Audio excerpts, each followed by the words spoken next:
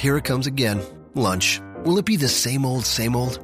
Or are you ready to take a vacation from the ordinary with the new Jamaican Jerk Turkey Sub at Firehouse Subs? Freshly sliced smoked turkey breast, craveably sweet mustard sauce, and a hint of Caribbean seasoning. Just $5.55 for a medium. Save time. Order the new Jamaican Jerk Turkey Sub on the Firehouse Subs app. Firehouse Subs. Enjoy more subs. Save more lives. Participating locations. Limited time only, plus tax. Prices may vary for delivery.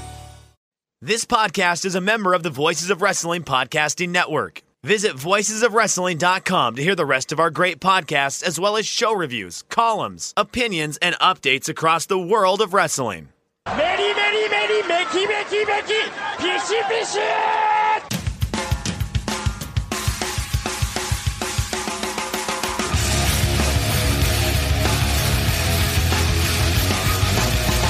You are listening to the Voices of Wrestling podcast with your hosts, Joe Lanza. X out, go listen to some boring podcast where they're afraid of their own shadow. Okay? Don't listen to Joe Lanza, because Joe Lanza's not changing. And Rich Craich. Give me a name. Like him. Who delivers this guy in a big spot? Joe, don't yell at me. I like him. In the big spot, who delivers better than this guy? Stop yelling at me. I agree. Welcome once again to the Voice of Wrestling Flagship podcast. I'm Rich Craich alongside, as always, the king of banter, a very good family man, Mr. Joe Lanza. Joe, what's happening? Voice cracked a little there. You're like, welcome once again to the Voice of Wrestling. Oh, did it? Yeah. We're going to leave that in there, though. Oh, little puberty. Rich voice cracking. For me. I don't think I've had a voice crack ever on the show, have I? You're going to look through your mother's Victoria's Secret catalogs? Sears catalogs. Yeah, for the brassiere section, right? When we're at Target, I'm gonna divert myself over to the underwear and bra section just to see, what's going on. Yeah, listen, that's taking it to an extra creepy level. But look, teenagers going through puberty got to do what they got to do. So no, absolutely, got to get it where you can get it. I mean, I always think about that, like, and you're obviously in a different era. You were a teenager in the '60s, so it's a whole different animal there.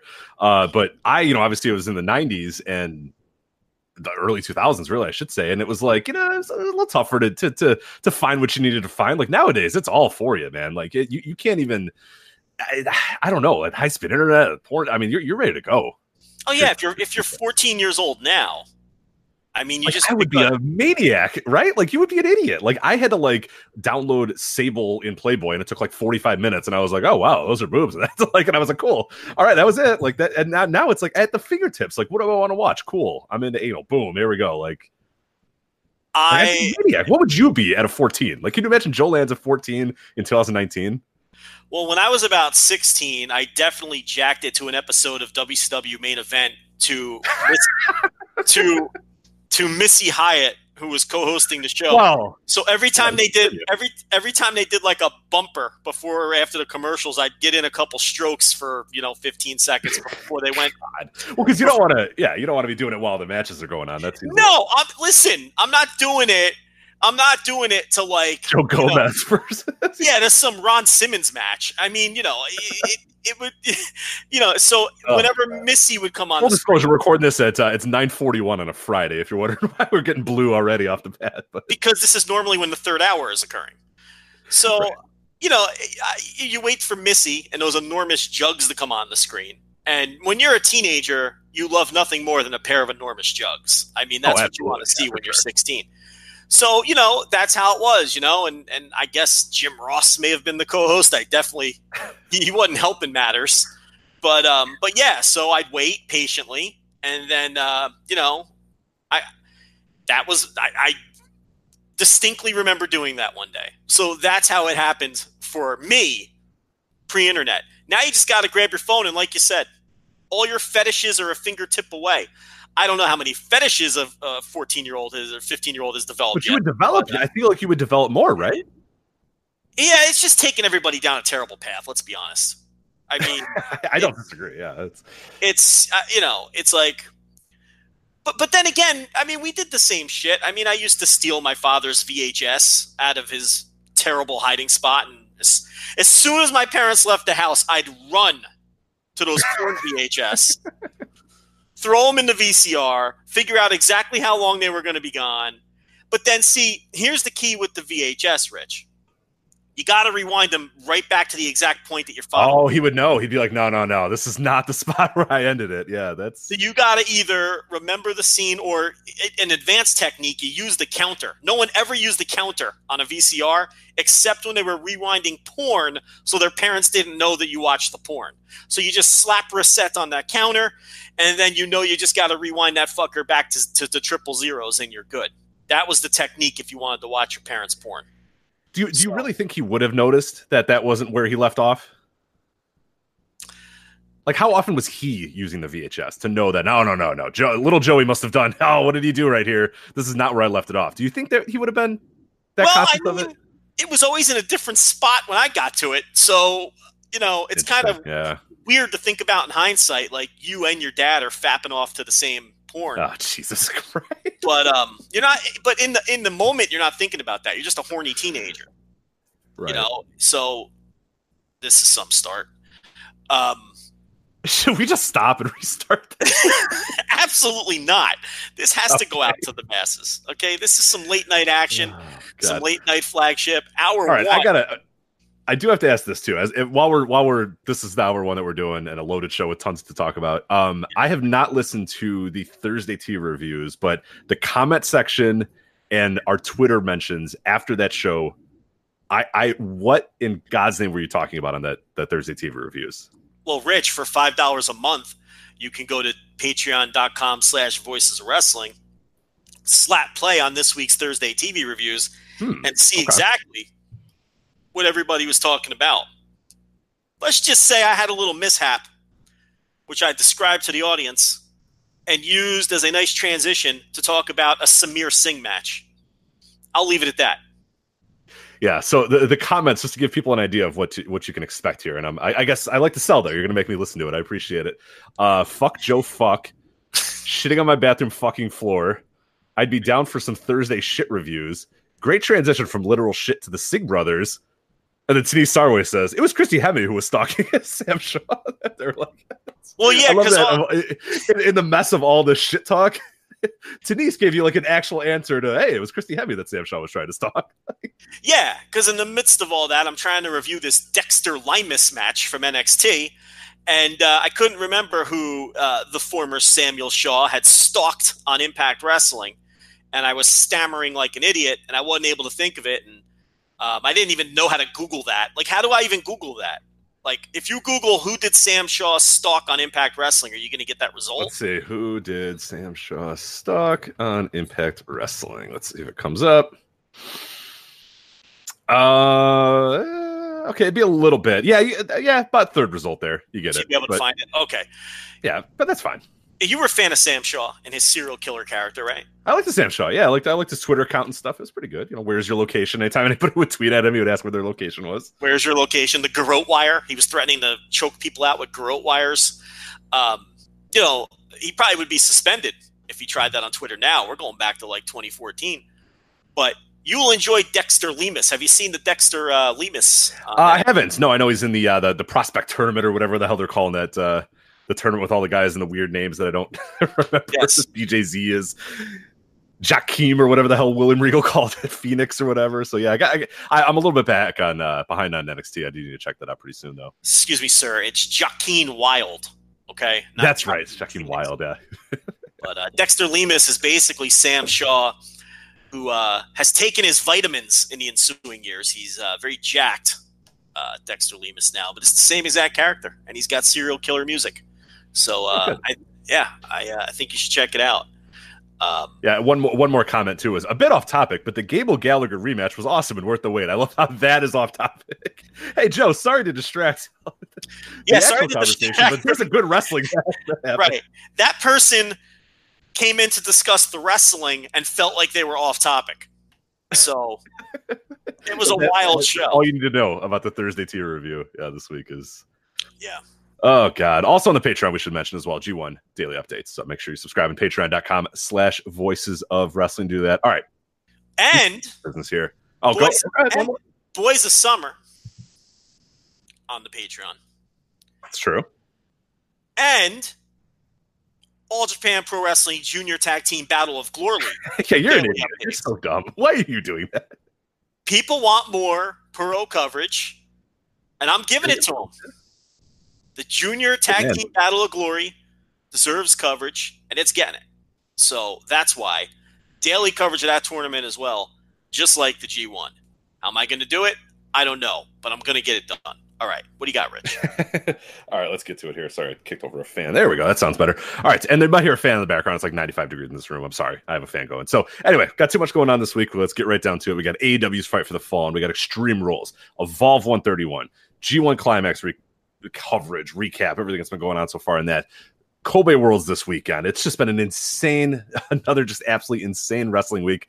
But we do have to start out with AEW Fight for the Fallen, AEW's third show from Jacksonville, Florida.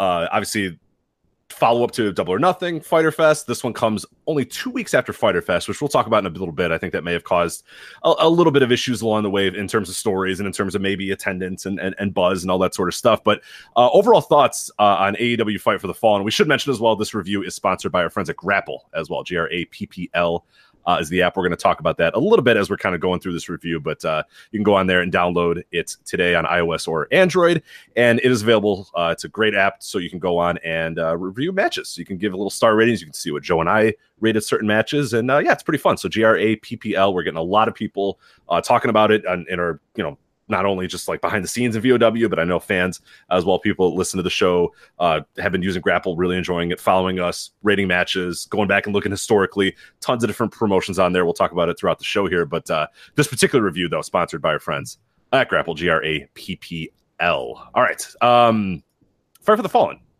Overall thoughts before we kind of go match by match here and talk about some big picture stuff with AEW as well. Easily my least favorite of the three shows that they've had so far. I think as a total package, I enjoyed the show overall, but there were a lot of things about the show that I did not like that obviously we're going to break down here. And I think the biggest critique is the show was too long. And I think just about every match was too long. And this wasn't timed well. The main event had no reason to go 31 minutes. The main event could have been half the time, 2/3 of the time easily. Once they went over 30, I think they may as well have just gone 60 since they were teasing going 60 anyway. Mm-hmm. But the main event was way too long. But that wasn't the only, I think every single match on this show could have had a few minutes shaved, and there was no reason this needed to be 3.5 hours. Absolutely, yeah. And then it's going to get annoying to do it every single match, so I'm just going to get it out of the way now and just not have to keep bringing it up. But yeah, absolutely. When I was done with the show, the only thing I could think of was the timing of this and this didn't need to be 3.5 hours. And there's so many matches that would have been so much better with honestly not even like 5 minutes cut off, some with like legit 10. Like Adam Page and Kip Sabian, we're going to talk about, like legitimately, you could have cut 10 minutes off that match and gotten it better. Brandy and Allie does not need to go 11 minutes. I mean, the opener at 13 is probably okay. I didn't mind that. The Dark Order match, I mean, that was another one, the three-way tag match with Dark Order, Angelico, Jack Evans, and a boy and his dinosaur. That one went about 15, but, at times, too, it felt like we were in our 7th hot tag comeback sequence, and you're like, all right, like, let's go then, like, whatever. And then, of course, the main event, I think, really stood out as a match that just absolutely did not need to be as long as it was, especially when you're building towards hot tags, and you build it to, 2 or 3 different hot tag sequences in one match. That's when you've kind of went a little overboard. And the other thing, too, with that main event, I think if everything else had been structured to go a little bit quicker throughout the show, then I could maybe stomach a longer, more epic, big time sort of like it kind of felt like a long NWA style main event. I get it. But the problem was after so many other matches seemed to overstay their welcome, that when you have the main event overstaying its welcome as much as it did. And we heard from people that were there live too, that like the humidity and the heat, it was starting to wear people down after a while. They're outside in Jacksonville, Florida in July, and it's like 4.5 hours into the show. And these people have been here for, 5-6 hours because they had to get in, watch pre-show, and do all that sort of stuff. So by the time this main event's going 30 minutes, it's hard to really get excited about the third hot tag that's going on in this main event match. So that really, I think, dragged it down a bit. I like the match overall, and I like the show overall, but like you said, it's definitely, of the three, I think definitively the dead last for me out of those three, with Double or Nothing and Fyter Fest, which I thought were exceptional shows all around. And this one I enjoyed. I didn't hate that I watched it, but I felt that there were some issues. There was definitely some issues that popped up. Yeah, that's it. Yeah, I enjoyed it, and I did not hate that I watched it. That's as far as I'll go. I can't. But the thing about the main event is I was on my way to gushing about the main event because I love the way that they laid out the first 2/3 of the main event. First, you had the long heat segment on the Rhodes brothers. And then, they get their hot tag. And then they do a second heat segment with Matt Jackson where he's selling for an extended period of time and building to a hot tag to Nick Jackson. But once he made that hot tag, the match should have hit the finish right there. Mm-hmm. Whoever's going to win is going to win. But then they went into this weird third act of the match, which was just a sloppy spot fest where everybody was just doing shit, which totally ran counter to the first 2/3 of the match, which were a well-structured, old-school, Southern-style tag team match, which is what I thought they were going for. And then it's almost like this match was almost a microcosm of all of the problems that AEW is having, in that you feel like AEW is booked by 4 different people. I feel like this match was booked by... Yeah, you can definitely feel that, like, Cody and I assume Dustin had a little input, booked like the first 20 minutes, and then the last 13 or whatever were like the Bucks. Because it did feel like that one hot tag happened, and then you kind of like opened your eyes and it was an entirely different match. It was just guys doing shit back and forth, which is fine. I like guys doing shit, and I like Southern tags, but I don't like guys doing shit and Southern tags in the same match. That's 31 minutes. Yeah, and it went too long, and it totally lost me at that point, and I think it lost most people. When the first 2/3 of the match I thought were excellent. So, and it just went far too long, like most of the stuff did on this show.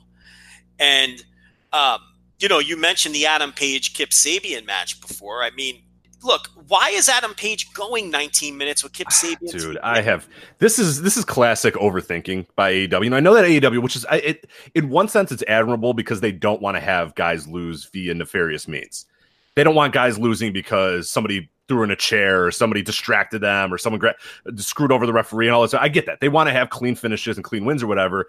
But now I think they're overthinking a little bit, because I think you and I had the same thought when we were kind of talking about this off air a little bit, is that throughout this match, I'm basically thinking, okay, Jericho's totally beating this guy, and they want this guy to have some credibility going into Jericho beating him by saying his knees shot and, oh my God, he fought valiantly and he's trying to fight through injury and all that sort of stuff. I feel like that is what they're going for, the goal there. Would you agree that this is sort of in some ways foreshadowing Jericho winning and they needed to protect Page somehow? Yeah. Quote unquote protect. To me, it's blatantly obvious that the Adam Page knee stuff is his out for when he loses to Jericho. But to me, that's just overthinking. You just have Adam Page go in there and beat the fuck out of Kip Sabian. Kip Sabian will be fine. Nobody cares if Adam Page beats Kip Sabian in 8 minutes. Easily. He can have the hurt knee, he can sell it, but he still beats the guy in 8 minutes. Who fucking cares? Not only would nobody care, that's the right thing to do. Right. But now it's like and the problem with this especially is, in one sense you have Adam Page beat Kip Sabian in 8 minutes. He's got the knee issue or whatever. He goes in there. He fights. He just loses to Jericho. It's fine. It's Chris Jericho. I don't think anybody would go, oh, geez, well, this guy's dead now. Oh, God, Adam Page is done. But now, because they overthink this a little bit, and this is classic, wrestling companies do this all the time. We talk about it with WWE all the time. Just way overthinking it and trying to protect people so much that you end up not getting guys over. But now Adam Page looks like an absolute geek. He goes 19 minutes with an undercard guy that he should have beaten in 5 minutes. And then he gets his ass kicked by Jericho afterwards. And it's like, then he's going to lose it all out. And it's like, all right, this guy's just a big loser. Like he doesn't feel hot at all. And that's not just you and I talking about it. In the building, you could feel it. It's been written about everywhere else. I've seen even Dave Meltzer talk about it. Like everybody's saying that, like, man, this guy's like going to be your challenging for your world title in like a month. And he feels as cold as humanly possible. And it's all because they just got a little too cute and overthought this. It's not that hard. He beats Kip Sabian and he goes in it all out. And if he loses to Chris Jericho, he loses to Chris Jericho. It's fine, whatever. But it's because they're not going to do cheap finishes. They want to protect dudes. But I just think there's too much thought going into this thing. Just keep it simple. I don't even mind the knee story, but that he can still beat Kip Sabian. He should still beat Kip Sabian in 9 minutes with a bum knee. Yes, and you can emphasize that he beat Kip Sabian so easily while on a bum knee. And you could still get the knee story over because it's Kip Sabian. What you shouldn't do is treat him like he's on the same level as Kip Sabian and have him go 20 minutes with him and struggle to get past him. That's a mistake. I don't mind the knee story at all. I don't mind using the knee as his out for when he loses to Jericho. I think that's actually a pretty good story. The problem I have here is he should have beaten Kip Sabian in 6 minutes. Kip Sabian should have gotten one brief comeback that gets cut off, and Page just beats him definitively in the middle. And he can still limp around while he's doing it, if that's the story you want to tell. In fact, that makes him look even like more of a badass. That he beat the shit out of this guy and beat him quite handily while with one leg. But and then you can, tell the story. But Chris Jericho, that's a whole nother deal. This guy's a former world champion, but it's not going to be this easy, especially on one leg. You can still tell that knee story. This was horrible. And this, I think, has him going into that match with Jericho super cold. And I don't think they got it back later with the angle where they did the big pull apart. It just, the damage was done. He won a Geek Battle Royal. He was in a 6-man tag. And you could actually forgive those two things and forget about him if this was their chance to make him look strong. Yeah. And if you're going to book him against Kip Sabian, which I wouldn't have done, at least have him look great against a guy at the level of Kip Sabian. And don't worry about Kip Sabian. Even if you like Kip Sabian, which I'm not sure that even if you like Kip Sabian as a future guy, which I'm not sure that they do, you can still, because you have plenty of time to push Kip Sabian right. later. No one's going to, if in 5 months you decide Kip Sabian's going to go for your mid-card title or whatever, no one is going to remember that Adam Page beat him in 9 minutes 7 months ago. No one's going to care. They won't once you establish his push. Right. It's all behind him at that point. Now, with the benefit of hindsight, and I'm not going to sit here and claim, because I didn't say it last week, so I got to be fair, because I thought of it during the show. Page probably should have faced Shima instead of Sabian, especially if this was going to be the kind of match it was. Because Shima has more credibility. Shima's a guy who was undefeated in AEW coming into the match. He just won a singles match against Christopher Daniels, who's over like a motherfucker in the company. It's a good veteran test, too. He beat one of the legends of, Japanese wrestling or whatever. There's ways to sell that. On a bad leg, right? So it's like that would have been a much better opponent for him. Now, I get it. You had to sell tickets, and Kenny Omega versus Shima was one of I think it was the very first match they announced for this show. I believe that's correct. Yeah, I believe so. Because they didn't announce the main event until after the Cody Dustin match. So it's like, I understand that Omega Shima was a match that they felt like was, a money match, semi-main event level match that, a dream match that people had never seen before. And they are kind of trying to appeal to a hardcore audience to some extent. So I get it. So I don't know what you do with Omega in that case. But I think you could do pretty much anything else with Kenny Omega. I mean, you could have given him a different... The point here is I think Shima would have been a better opponent for what they did. If he was going to wrestle Sabian, though, what they did was an absolute mistake. And I'll tell you this too, Rich. The positioning on the card didn't help. Because it wasn't a bad match. Was it badly structured? Absolutely. Should they have laid it out the way they did? No way.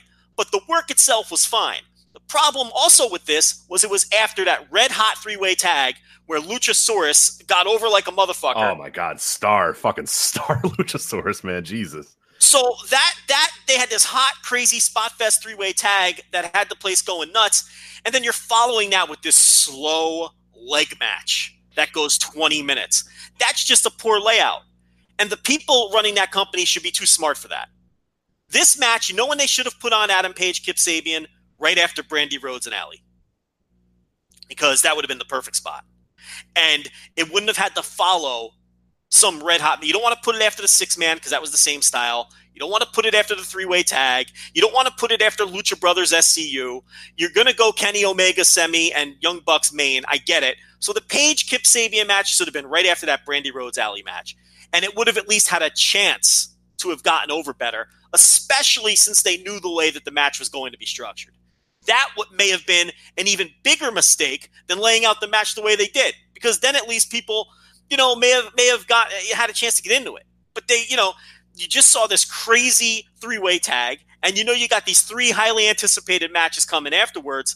Match didn't stand a chance. No, it died a death, and you talked about it too. I think what I found most kind of infuriating about this is that it went 19:05 as the official time. Well, they were talking about the 20-minute time limit, and they were making it known to the crowd and to the audience and the announcers. Oh my God, we're right up against the time limit. Can Adam Page get it done? And then it wasn't like they went up to it and he got it done a second before, but they're like, oh my God, can you do it? And then he did it. But it was almost like the way that they did it, it was even worse. Like I almost would have minded even less if it took him way longer than it needed to, but in 17 minutes, Adam Page put over Kip Sabian. But instead you have like announcements to the crowd of like, oh, 1 minute remaining. And the announcers go, oh my God, 1 minute remaining. Oh my God, he's only got 1 minute to do this. And then like Page just beats him like right after they make that announcement.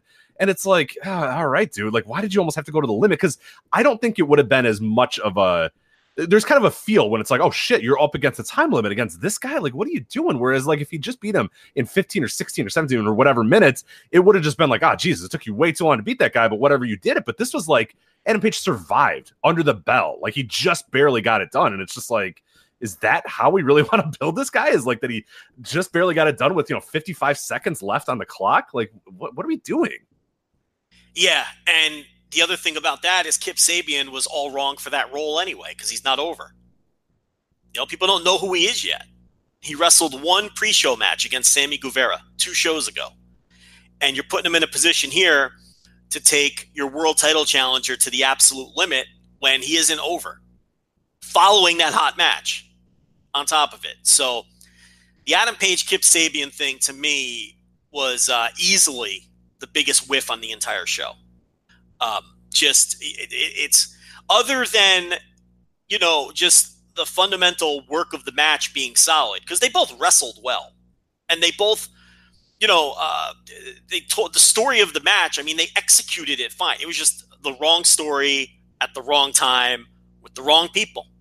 So, we didn't like that. What are some things we did like? Yeah, some stuff I did like. I mentioned Luchasaurus. I thought he was awesome.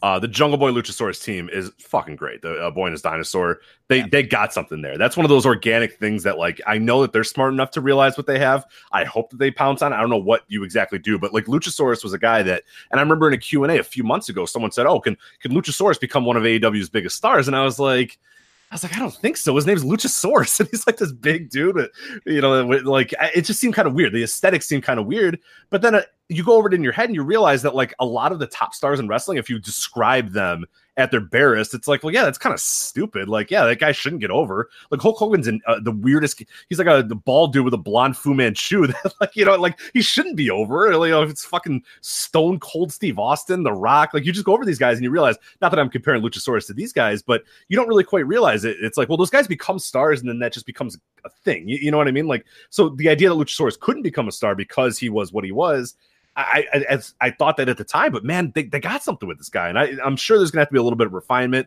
to get him where they are. But like, this is a dude that I circle, I do something, I say, okay, crowds are reacting to this guy. Let's not fight against this. Let's find out a way to make, to capitalize on this. And I'm not saying that he becomes the champion or he places Adam Page or whatever. But the Boy and His Dinosaur, that's something you can really start building, and I think that's a great way to start building them and build that tag division, get him out there, and then when that ends up done, then he can move on to the next level. But this is a guy to definitely protect as much as you can, because he's getting over and the crowd's been attracted to him so far, and he's sticking out, and he looks like $1 million in this show too, because he's just giant and he's just throwing guys around. So there's a lot they can do with him, but I was super impressed by him and Jungle Boy too. I think Jungle Boy definitely speaks for himself too. This tag team is definitely working.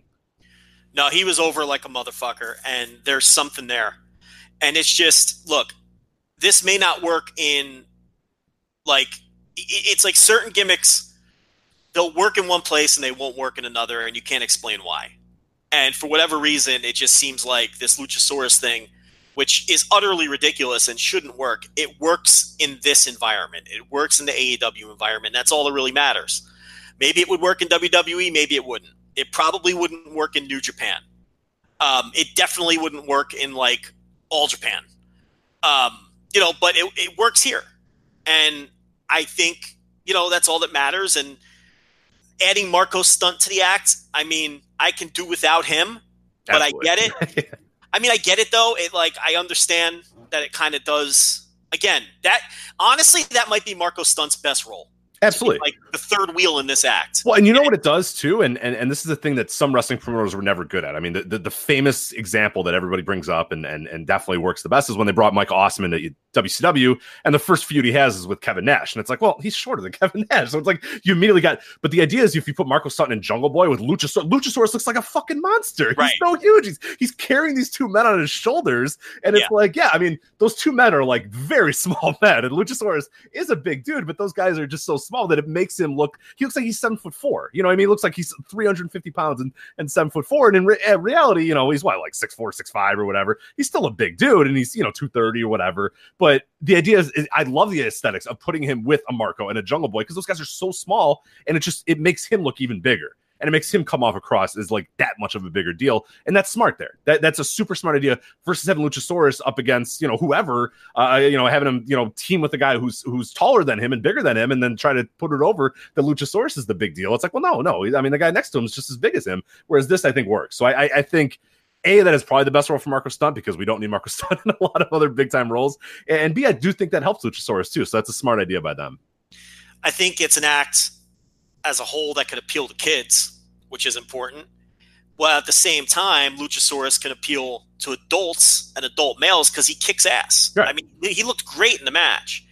And I think what you do with this act is, you know, there'll be a popular mid-card act. I think people are going to push for them to be pushed too fast, too soon. You shouldn't do that. You have them as a popular mid-card act, and you wait until you're ready to truly do something with Jungle Boy, and then Luchasaurus turns on both of them, and you've got yourself a killer heel. And then you've got another 6 months of stories where, you know, Jungle Boy, and to a lesser extent Marco Stunt, are feuding with, you know, their former pal who turned, and that'll get mega heat. If you lay it out right and you do it at the right time, Luchasaurus turning heel on those guys is, and ideally he would be, you know, a heel challenger to whoever the babyface champion is at that time. I know I'm thinking like 5 steps ahead, but, you know, I'm just thinking in my head what I would do with this guy. I'd have a 24-month plan coming off this show for how this is all going to play out. And I'd say by no more than 18 months, he needs to turn heel on these two guys. And you have to have Jungle Boy ready to be on his own and do whatever you're going to do with him, because he's not ready yet. But they definitely have something with Luchasaurus. What they don't have something in is the Dark Order. Oh, dear God. It's not working. God. It's not going to work. And this is a good test on a couple different fronts, because they're obviously friends with the Bucks. Okay? That's why they're here. Brought these guys in. They've wrestled them many years ago, 1,000,000 times and all that. And this was an idea that probably looked good on paper, and it just is not working. We're 3 shows in. No, it's not just that nobody cares. It's that people actively don't like this, but they're too polite to boo it. Because everyone who goes to these shows just want to be positive, and they're rallying behind the team, and they want all this to work. Okay? You know what AEW fans are, Rich? They're polite ECW fans. Because ECW fans were all about rallying around the team, and we're the third option. We are we're different. We're underground. Yeah, we're underground. We're the alternative, and that it's the same vibe, except ECW fans, when something was shit. Yeah, if you fucking sucked, they let you know you fucking sucked. They would let you know it was shit, and then Paul Heyman would be smart enough to either pivot that into good heat or just can the act entirely. Okay? This is a good test case to see, because these AEW fans, they're simply polite ECW fans, and they're not going to shit on this, but they've spoken with their silence when it comes to this and the Librarians. And it's a good test case to see if they can, you know, make a hard decision and either downgrade that, because it's clear that they're getting a huge tag team push, but they shouldn't. It's not going to catch on. So will they move them down the card? Will they make them go away for a little while and just repackage them? Will they pivot away from this? And honestly, I think they're going to be stubborn and dig their heels in. I don't think they're going to. I think they're going to win that tag tournament. I mean, I think that's the way this is setting up, you know, and it's unfortunate because it just isn't working. And, you know, you had Angelico and Jack Evans in this match. They're just a team on the roster. And they're just there. I'm fine with them. They're depth, but that's it. Yeah. That's all they need to be. They're depth. And Jack Evans is great. And Angelico, I mean, I've said it before, but there's not a wrestler on the planet who has gotten more mileage out of one spot in his entire life. I mean, I know. The guy dove off one balcony. And it was a great the next spot. 6 years. Because of and he had me convinced he was the next big. I thought he was great, too. Yeah. Lucha Underground did a good job with him for a little while, too. I thought he was the shit. And it's just like, he's not very good. He's just a dude. You know, just a guy. They're a depth team. So So that was a weird match, and it's like they should have called an audible. You know what I mean? It's like Jungle Boy and Luchasaurus should have won that match, but they're going to stick to their booking plans, and it's going to come down very likely to Dark Order and Best Friends, and because that's the program they've set up. And it is what it is. But, I see a lot more in Luchasaurus, and I see a lot more in Private Party. And, it's good that Private Party didn't have a match, but they still managed to get them on camera to keep them fresh in everybody's mind. Mm-hmm. They had them sitting in the crowd, like, watching the matches or scouting or whatever it was that they were doing.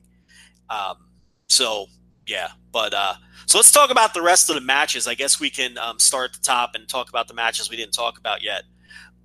Actually, first, let's talk about, so about 5,000 fans in the building, very close to a sellout.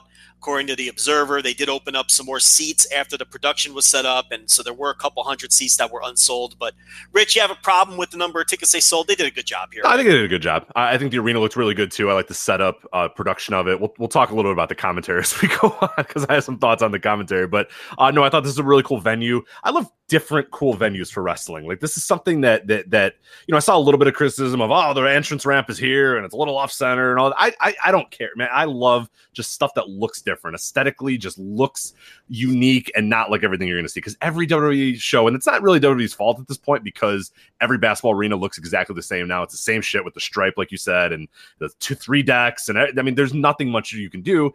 It doesn't help that they use the same set for every single show, but like it is what it is. That's what they do. And then you see a lot of indies have kind of just fallen into looking all the same, and everything's kind of has the same colors and the same lighting and all that sort of stuff, and they run the same sort of style buildings. It was awesome to see this in like this outdoor, music venue. It was just a really, really cool place for a show. So it reminded me a lot of like the early 1995 WCW, the Nitro WCW, when they would just run weird venues. They'd run a Mall of America, or run some outdoor thing, or have a pay-per-view on a beach or something like that. I like those ideas. I like those things that are kind of unique. 5,000 paid is nothing to scoff at. That's a pretty big deal, especially 2 weeks after Fyter Fest.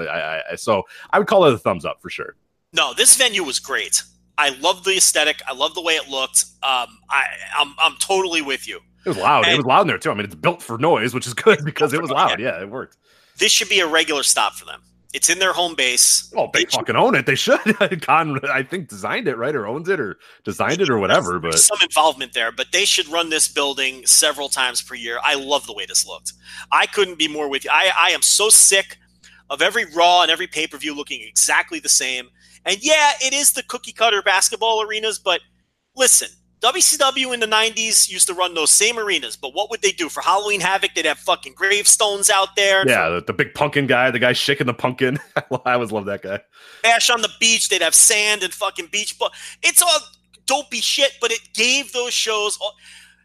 Rich, can you picture in your mind Rey Mysterio coming out for that Halloween Havoc match against Eddie Guerrero? I mean, it's just burned in your brain. Absolutely, yeah. Well, the one that's burned in my brain is it was Jericho and Mysterio at Bash at the Beach, and I think Mysterio got into a beach chair and did a moonsault out of Jericho into the sand, which I was like, hell yeah, fuck yeah, this is wrestling, baby, let's go. Yeah, you remember these entrances, and it's like, remember Halloween Havoc with the tombstones? They put like Jim Herd's name on there, and they do all these insider jokes and stuff, but no, this looked fantastic, and they should come back to this place frequently. So the BR Live numbers were down between 10 and 14%. The upside on that was they added 18,000 new subscriptions, so I will take that over a few less people watching. This wasn't as big of a show as the previous show on BR Live. I don't think the lineup was as good. Do you? No, God, no. I thought to me, honestly, Fyter Fest has been my favorite lineup that they put out. Yeah. But no, I mean, Double or Nothing and Fyter Fest were definitely on paper way better shows than this one. Right. So less people watched, but they did add 18,000 new subscriptions, which is the idea when you do things for free like this. So I think from a business perspective, there's no complaints there. The show itself, the pre-show, I didn't watch any of it. I didn't see any of the buy-in. No, I hand waved it. There was so much wrestling this month or this week, I should say, that I was just like, you know what? Life's too short to watch the buy-in this time. So maybe it sucked. I don't know. I didn't watch it. So I just wasn't around. I got home at the start of the 6-man, so it's whatever. We should mention Britt Baker appeared to have a concussion. She got knocked loopy by a B. Priestley kick and then tried to hot tag the wrong corner. Look. She got knocked loopy. They each have partners that wear like the same gear, have the same haircut, are the same height. They're both Japanese. I could totally see where she accidentally went to the wrong corner when she didn't know where the fuck she was to begin with. So I think people are being a little hard on her from that perspective. But she's going to be out indefinitely as they take care of her medical issues. And we had Sonny Kiss defeated Peter Avalon. I saw none of this. I have nothing to add. I don't know anything about it. I got nothing either. Yeah, nothing either. Thing. I don't. So, okay. So we go into the main show. 6-man tag. MJF, Sammy Guevara, and Sean Spears defeat Darby Allin, Jimmy Havoc, and Joey Janela. I thought this was awesome. This was you need to I would open up every single show they have with a match like this, whether it's a 6-man tag or a wild 4-way or two guys just going out there having a spot fest. Psychology be damned. Send a bunch of dudes out there to have an exciting match, WCW cruiserweight match style, opening up Nitro with the Luchador, along those lines. This was a wild spot fest. There was a little bit of storytelling as well. I thought Sammy Guevara looked phenomenal in this match. He did a dive sequence here that was just incredible.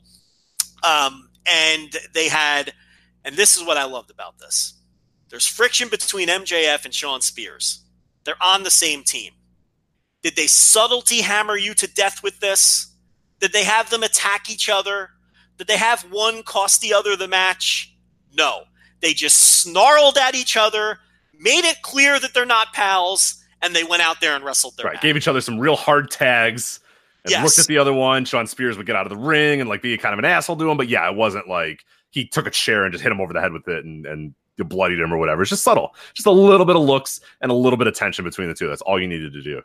What a breath of fresh air to handle it. Because I was nervous. If this went down that WWE path, I would have been upset and I would have complained.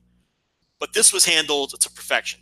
Sean Spears scores the pin on Darby Allin, which is 1,000,000% the proper guy winning the match. If you want to argue that maybe one of the other dudes should have taken the fall, it's fine. But listen, it's Darby, dude. You can beat Darby for 5 years. It doesn't matter. It's Darby Allin. I don't want to sound like a broken record, but I'm going to come on here every time Darby Allin loses and say I have no problem with Darby Allin losing. That's part of his whole mystique. That's part of what's going to get him over. No problem with Allin taking the fall. So yeah, I thought that was an excellent match. Borderline Notebook, creeping up, 3.5, 3 3/4, somewhere in there. What'd you think of this one? Yeah, so I really liked it. Maybe not as much as you. I went 3 flat. With it, Grapple users 3.35 for this one as well. So you might be a little bit higher than most on this, but we're kind of in between. I'm at 3, Grapple users 3.35. It split the difference. So. It split the difference. Absolutely. You got cheap ass Craich, and you got Joe, who's fucking liberal with the stars, and then Grapple split the difference, which is usually the case. But anyway, good stuff. But no, I thought two things that really stood out to me about this match. You mentioned Sammy Guevara. Absolutely. Yeah, I thought was the star of this in terms of in-ring and what he was able to do. I'll touch on the commentary in a bit because there was some stuff that was being said about Sammy and stuff said about this match that made me really start hating the commentary and then never really like it as the show went on, but we'll get to that in a sec. But Sean Spears, I've seen a lot of people, and I know you've seen this as well. And again, I don't want to do like a total straw man, but I'm sure this has been going around a lot. It's not like us just talking to 3 people that are in our Twitter mentions or whatever, but a lot of people have this idea that, I don't want Sean Spears in a big spot on AEW. He was, the 10 guy. He was a comedy guy in WWE. He was a jobber. It makes AEW look like shit that this jobber now is on top of their company and in a big role and all that sort of stuff. I saw him in this match, and he did more to impress me in 30 seconds than he had done in the last because he was in developmental for 15 fucking years. I mean, he was there forever. He did so much in this by just subtly stepping down from the apron, not taking a tag, or giving a tag and having a look, like just the looks of him, just the idea, just how he was carrying himself in the ring, the confidence that he was carrying himself with. I saw way more in this than I had ever seen from Sean Spears or Ty Dillinger ever before, whatever the fuck other names he had, Sean Bricker, whatever, he was, whatever the hell his other names were. You know what I mean? Like, I saw so much out of him here that I was like, yeah, this guy's got it. Like, he's doing so much with so little. He's just got facial, just making one little reaction on his face, or just the way he carried himself in the ring. It was just like, yeah, this dude, like, who cares what he was before? This is what he is now, and they've done a good job of it. Like, I'm into it. I'm into the story, and he's getting real heat. The crowd hates him, and it's all working. It's really, really working well. And to the second point that we've seen a lot is like, oh, does it make AEW look like shit that they didn't push this guy, or that they're pushing this guy that WWE didn't really care about? And it's like, and I saw you respond to a few people, and I totally agree. Who the fuck cares what they did? If anything, it's a better thing to say, hey, look, this guy was a fucking star, and he was sitting there for 15 years, and they didn't do shit with him. he comes to our company and now he's a goddamn star because we know what we're doing with these guys. To me, that's more of a badge of honor. To me, it's very similar to, and again, not a direct comparison 1-to-1, but it's very similar to what WWF was doing with, your Steve Austins, your Mick Foleys in 1998, saying, hey, look, these are WCW castoffs. They just wanted the old guys, and they didn't want these two guys. Well, now our two biggest stars are Stone Cold Steve Austin and Mick Foley, guys that they just threw to the scrap heap. So it's like, no, to me, it's more of a badge of honor if you can get this guy and make it work with him. And for all the the hand wringing and he sucks or whatever, I think he's been great. I think Shawn Spears rocks right now. Do you disagree? Am I totally on an island that I think he's awesome? No, he's always been a solid wrestler. He had very few opportunities as Ty Dillinger. A couple big matches on takeovers that people don't remember anymore, and then they did nothing with him on the main roster. He was Gavin Spears a decade ago on WWE CW. You may not even remember that. I'll be honest, I don't. Yeah. That's how long he's been around. He was in developmental in the late aughts. He got called up to WWE ECW as Gavin Spears. Then he left the company for a couple years. So it wasn't like consecutive. He did leave for a couple years. Then he came back and started the run that just recently ended where he was there forever. I mean, this guy's been around. He's 38. He's 38 years old. 38 years old. Yeah. But the whole he's a good hand thing that started this feud with Cody, which I have to once again praise the guys over on Everything Evolves because everything elite. Everything, man, I'm in such a habit of that. I DM'd somebody today talking about that show, and I typed out Everything Evolves, and then I had to send another DM like I'm just in the habit of typing that. But yes, Everything Elite. It's like they picked up on that little subtlety. They knew. Give full credit to them. Cody laid that out in a little interview that nobody even saw. That, Shawn Spears is a good little hand and, maybe one day he can be a coach for us. And that was a storyline scene. Yeah. But that was always that's been this guy's reputation for a decade, that he's a good little hand. This guy can wrestle, and I think he's going to surprise people when he gets a chance to wrestle. But more importantly, what you've been talking, his character work, particularly in this match, which is basically a spot fest with a little dash of storytelling with Shawn Spears. And he didn't, it's not like he could have got eaten up in that and you wouldn't have noticed the little things he was doing. But that's not what happened. He's a professional. He's very good at what he does. He's getting his character over. And we should mention the sit-down interview with Jim Ross with the added dimension. Did you watch this? I did. Yeah, I did. Where now he's going to be either managed or mentored by Tully Blanchard, which keeps alive the Tully Blanchard Rhodes family feud. Mm-hmm. With Tully Blanchard on the opposite side of Cody Rhodes. Rich, once again, we said it last week. I'm going to say it again. Okay? There's a lot of cooks in AEW. The head chef should be Cody Rhodes. Everything this guy seemed, and we're assuming that that he's in charge of his own angles. I think that's a safe assumption. Given the style that they've been done in, yes. I don't think Kenny Omega is saying, I got an idea here. Exactly. Tully Blanchard. I don't think. I could be wrong, but I'm guessing that Kenny Omega is not the man calling for. You know what we need to do? I think let's call Tully Blanchard and see what he's doing. Yeah, I don't think that's a Brandy Rhodes direct. I think this is Cody. Okay. I mean, I would have never thought of that. No, never in a million years. But it's fucking brilliant. Rich, it's brilliant. And it makes me so much more excited for a feud that I was already excited about. And I don't know how you feel, but it's probably similar to me. The hottest feud, the hottest program, the hottest storyline in this company is Cody versus Shawn Spears, not Chris Jericho versus Adam Page. 100%. Yeah, and that's why when people are saying oh, it's no good, or I'm like, I don't know what you're watching that because I'm into this. Maybe it just appeals to our sensibilities more than others, but I fucking love it. Yeah.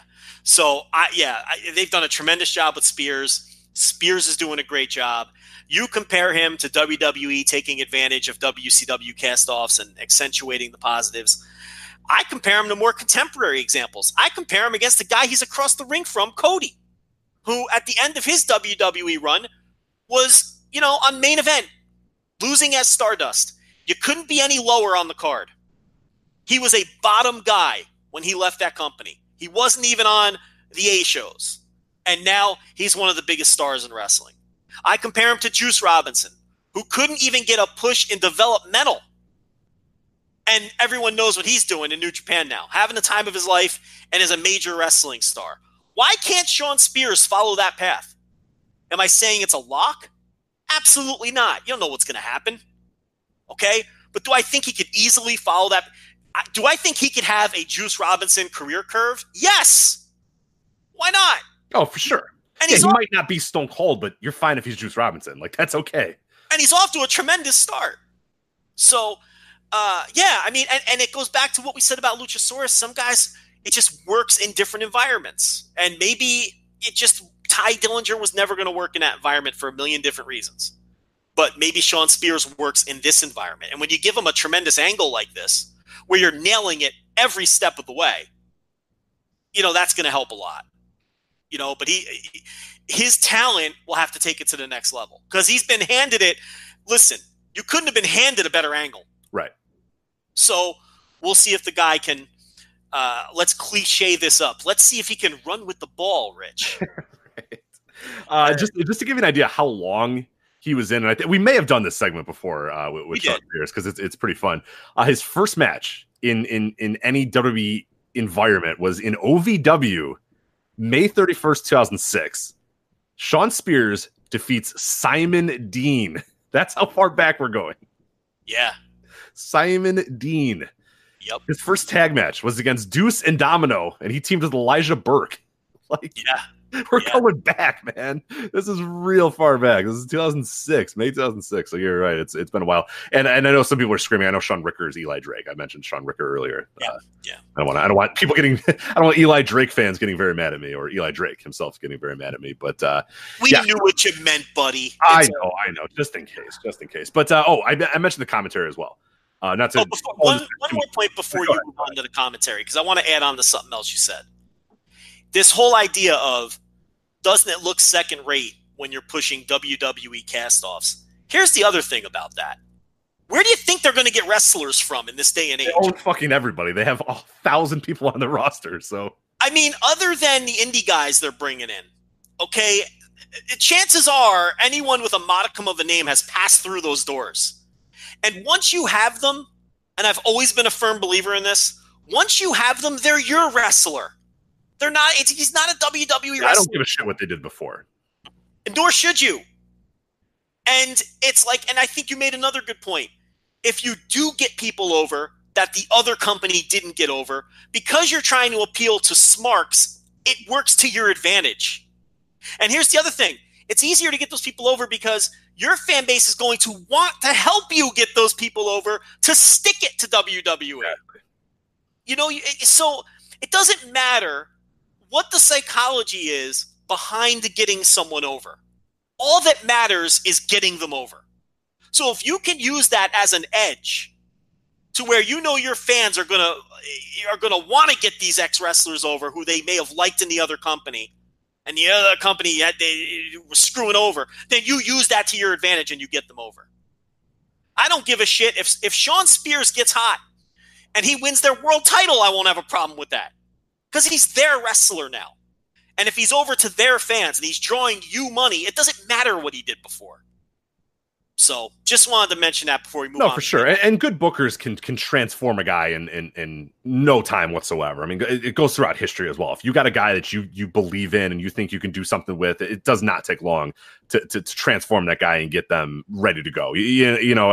Another old example that I bring up is The Undertaker. When he comes into WWF, they obviously have a liking to him, and he's winning big matches and he wins that title within a year. Whereas he was sitting around in WCW as Mean Mark Callis that much, but nobody cared that he was Mean Mark Callis because 2 weeks into the Undertaker character, he was kicking ass and being awesome. And it was like, yeah, who fucking cares what he used to be? It's all about how you book that person that you have. And if you are hung up in what they did before or where they came from and where their position was then you're doing it wrong or you're just, you're a failure at your job because you shouldn't do that. You should focus on who you have and what he does for you guys and what he does for your roster and how you can maximize his abilities there. But the commentary thing that I wanted to talk about. So Sammy Guevara is doing a bunch of cool shit in this match and kind of showing off and all that sort of stuff. And we get the Jim Ross. Well, I don't know why these guys aren't going for pinfalls right now. Nobody's trying to win this match. And I was like, uh-oh. That's like New Japan on Access, JR here. And I got to admit, and on a big picture level for this commentary, I said during Double or Nothing that Jim Ross was fine on that show. I thought he was good on that show. I thought he was fucking terrible on this entire show, Fight for the Fallen. I thought he was bad. He felt unprepared. He felt like he didn't want to be there. He felt like he was annoyed. He seemed to always be criticizing the referees for what they weren't doing. It was all the bad habits of New Japan on Access, JR. So that kind of came to the forefront. And Alex Marvez, good dude, I think. He does stand-up like stuff on their YouTube page. I'm sure he can host a hell of a podcast. I am never giving him another mic. He is done. He's got to be done. Yeah, you either have to cut him loose or give him something else to do. And he's doing other stuff with the company. He's doing the stand-ups and all that sort of stuff. That's fine. Yeah. That's a good role for him. Commentary is not a good role for him. He's just not he doesn't enunciate. He has nothing interesting to say, and he doesn't enunciate. He doesn't know when to jump in. Never feels comfortable. You felt JR and Excalibur actively getting annoyed at him as the show was going on. JR especially just kind of making fun of him at certain points. Like it was uncomfortable listening to those. And and he's just talking it's like, okay, dude, you're on commentary. Like you gotta talk a little louder. You gotta have some excitement, some enunciation. Like you can't just be muttering like you're with your buddies. And I said, like, a Double or Nothing, that's what it felt like. He was just like watching the show with his buddies, and that's whatever. I thought there was kind of jitters, but like his second show in, and he was even quieter, and he was like not even saying anything of relevance whatsoever. And it's just like, dude, you can't. This is not everybody is a color commentator. Not everybody. It's difficult. It's a hard job to do, especially pro wrestling commentary. He doesn't. I'm not saying that to fire him. They can find something else for him, but commentary is absolutely not what he should be doing. Yeah, I should add him into as the third thing that we'll see if they dig their heels in on. Dark Order has to go or be adjusted. The Librarians have to go. And Alex Marvez has to go. And he's another good test because he has a relationship with the Khans. Yeah. So we'll see. But he needs to be given something else to do. Maybe, he's a professional journalist. Maybe he could edit copy on their website. Do they even have a website? Come to think of it. I don't think they have a website. I don't know that I've ever been to their website. I'm sure they have one. I don't think they have a website. They have to have a website. They've never plugged a website. AEW Wrestling. Let's find out. Joe and Rich, find out if All Elite Wrestling has a website. AllEliteWrestling.com. Yeah. It's not great. Good. Wow. Oh boy, this is a bad website. Yeah, maybe that's his job. Maybe that's his job. Yeah, but he's not good. He's got to go. Ooh, this is bad. I need to click out of here. Okay, that's fine. I agree with you that Ross was not good. I think everyone is just miscast. I think that Marvez doesn't belong behind a mic, like you're saying. I think Jim Ross should be used. Now, listen, Rich, remember when they hired Jim Ross and they said he wouldn't be their lead commentator? Mm-hmm. Remember that? Mm-hmm. Remember when they said Jim Ross was going to be a senior advisor? Mm-hmm. Okay, which we said. Oh, I do remember that. Which we said, that'd be great, but we don't believe you. Yep. We think you're going to put him behind a mic. I do remember that, yeah. That's weird. And now he's been the lead commentator on all of their shows. Well, 2 out of the 3. I think he wasn't on. Was he on Fyter Fest? I don't remember now. Oh, no, he was on Fyter Fest, right? Yeah. If you want to put Jim Ross in the back and have him talking in people's ear and guiding these guys, I have no problem with that. He's got decades of experience that he can lend to some of these dudes and help them out. But that was a straight up lie. He's been the lead commentator on all of these shows, and they said he wouldn't be. Here's what Jim Ross should be. In the back. Okay?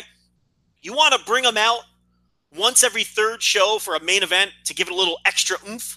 You want to bring him out for Jericho versus Adam Page and make it feel a little extra special? No problem with that. I actually be in favor of that. I think that's a good idea. But this dude as your lead commentator trying to call these matches, like you're saying, getting on these guys for not going for pinfalls. Jim, it's not 1987. Respect the past. Do not be a slave to it. The business constantly evolves. The way people wrestle constantly evolve. No one's thinking about those pinfalls in this opening match spot fest, and neither should you. And on top of that, you shouldn't be pointing out that flaw to the audience. Right, exactly. That's the worst part. Or pointing out like a referee won't be getting a guy out. He's like, well, I don't know why the referee ain't getting him out of the ring. Or that should be a disqualification. It's like, well, then you make the referee look like an idiot. You make the company look like an idiot. You're doing that. Certain commentators would do that over time, and it was always the worst when the commentator wants to be the smartest guy in the room. And I see what's going on here, and the referee's screwing up or whatever. And at one point, apologizing for, I'm sorry, I've been real critical of the referees this entire night. It's like, yeah, you're a fucking idiot. Stop doing that. Just stop doing that because it's not good for anybody. You make everybody look like an idiot. there's also a way to do those things without completely burying the company and everybody in the match. Right. Watch Jim Cornette call MLW. And he is just so good at retaining his own credibility and bringing up the things that he thinks aren't right that are going on, but in a way that doesn't bury anyone. And Jim Ross just does, he does not have the ability to do that. And I know everybody loves Excalibur. I don't dislike him, but I'm not nearly as high on him as anybody. Listen, and I never liked PWG commentary. I've always thought PWG commentary was subpar. I was never a fan. But I think Excalibur, in an ideal world, he'd be my third chair. He would be the Mike Tenay, coming in with interesting facts and adding a little bit of life and making the occasional joke. I don't like him as my top color guy. Maybe he can grow into that role, but I wouldn't remove him from the booth like the other two. But in an ideal world, to me, he's a third chair. The problem is you're not going to find a first and second chair just hanging around looking for work. I don't know where they turn. So to me, this is your booth.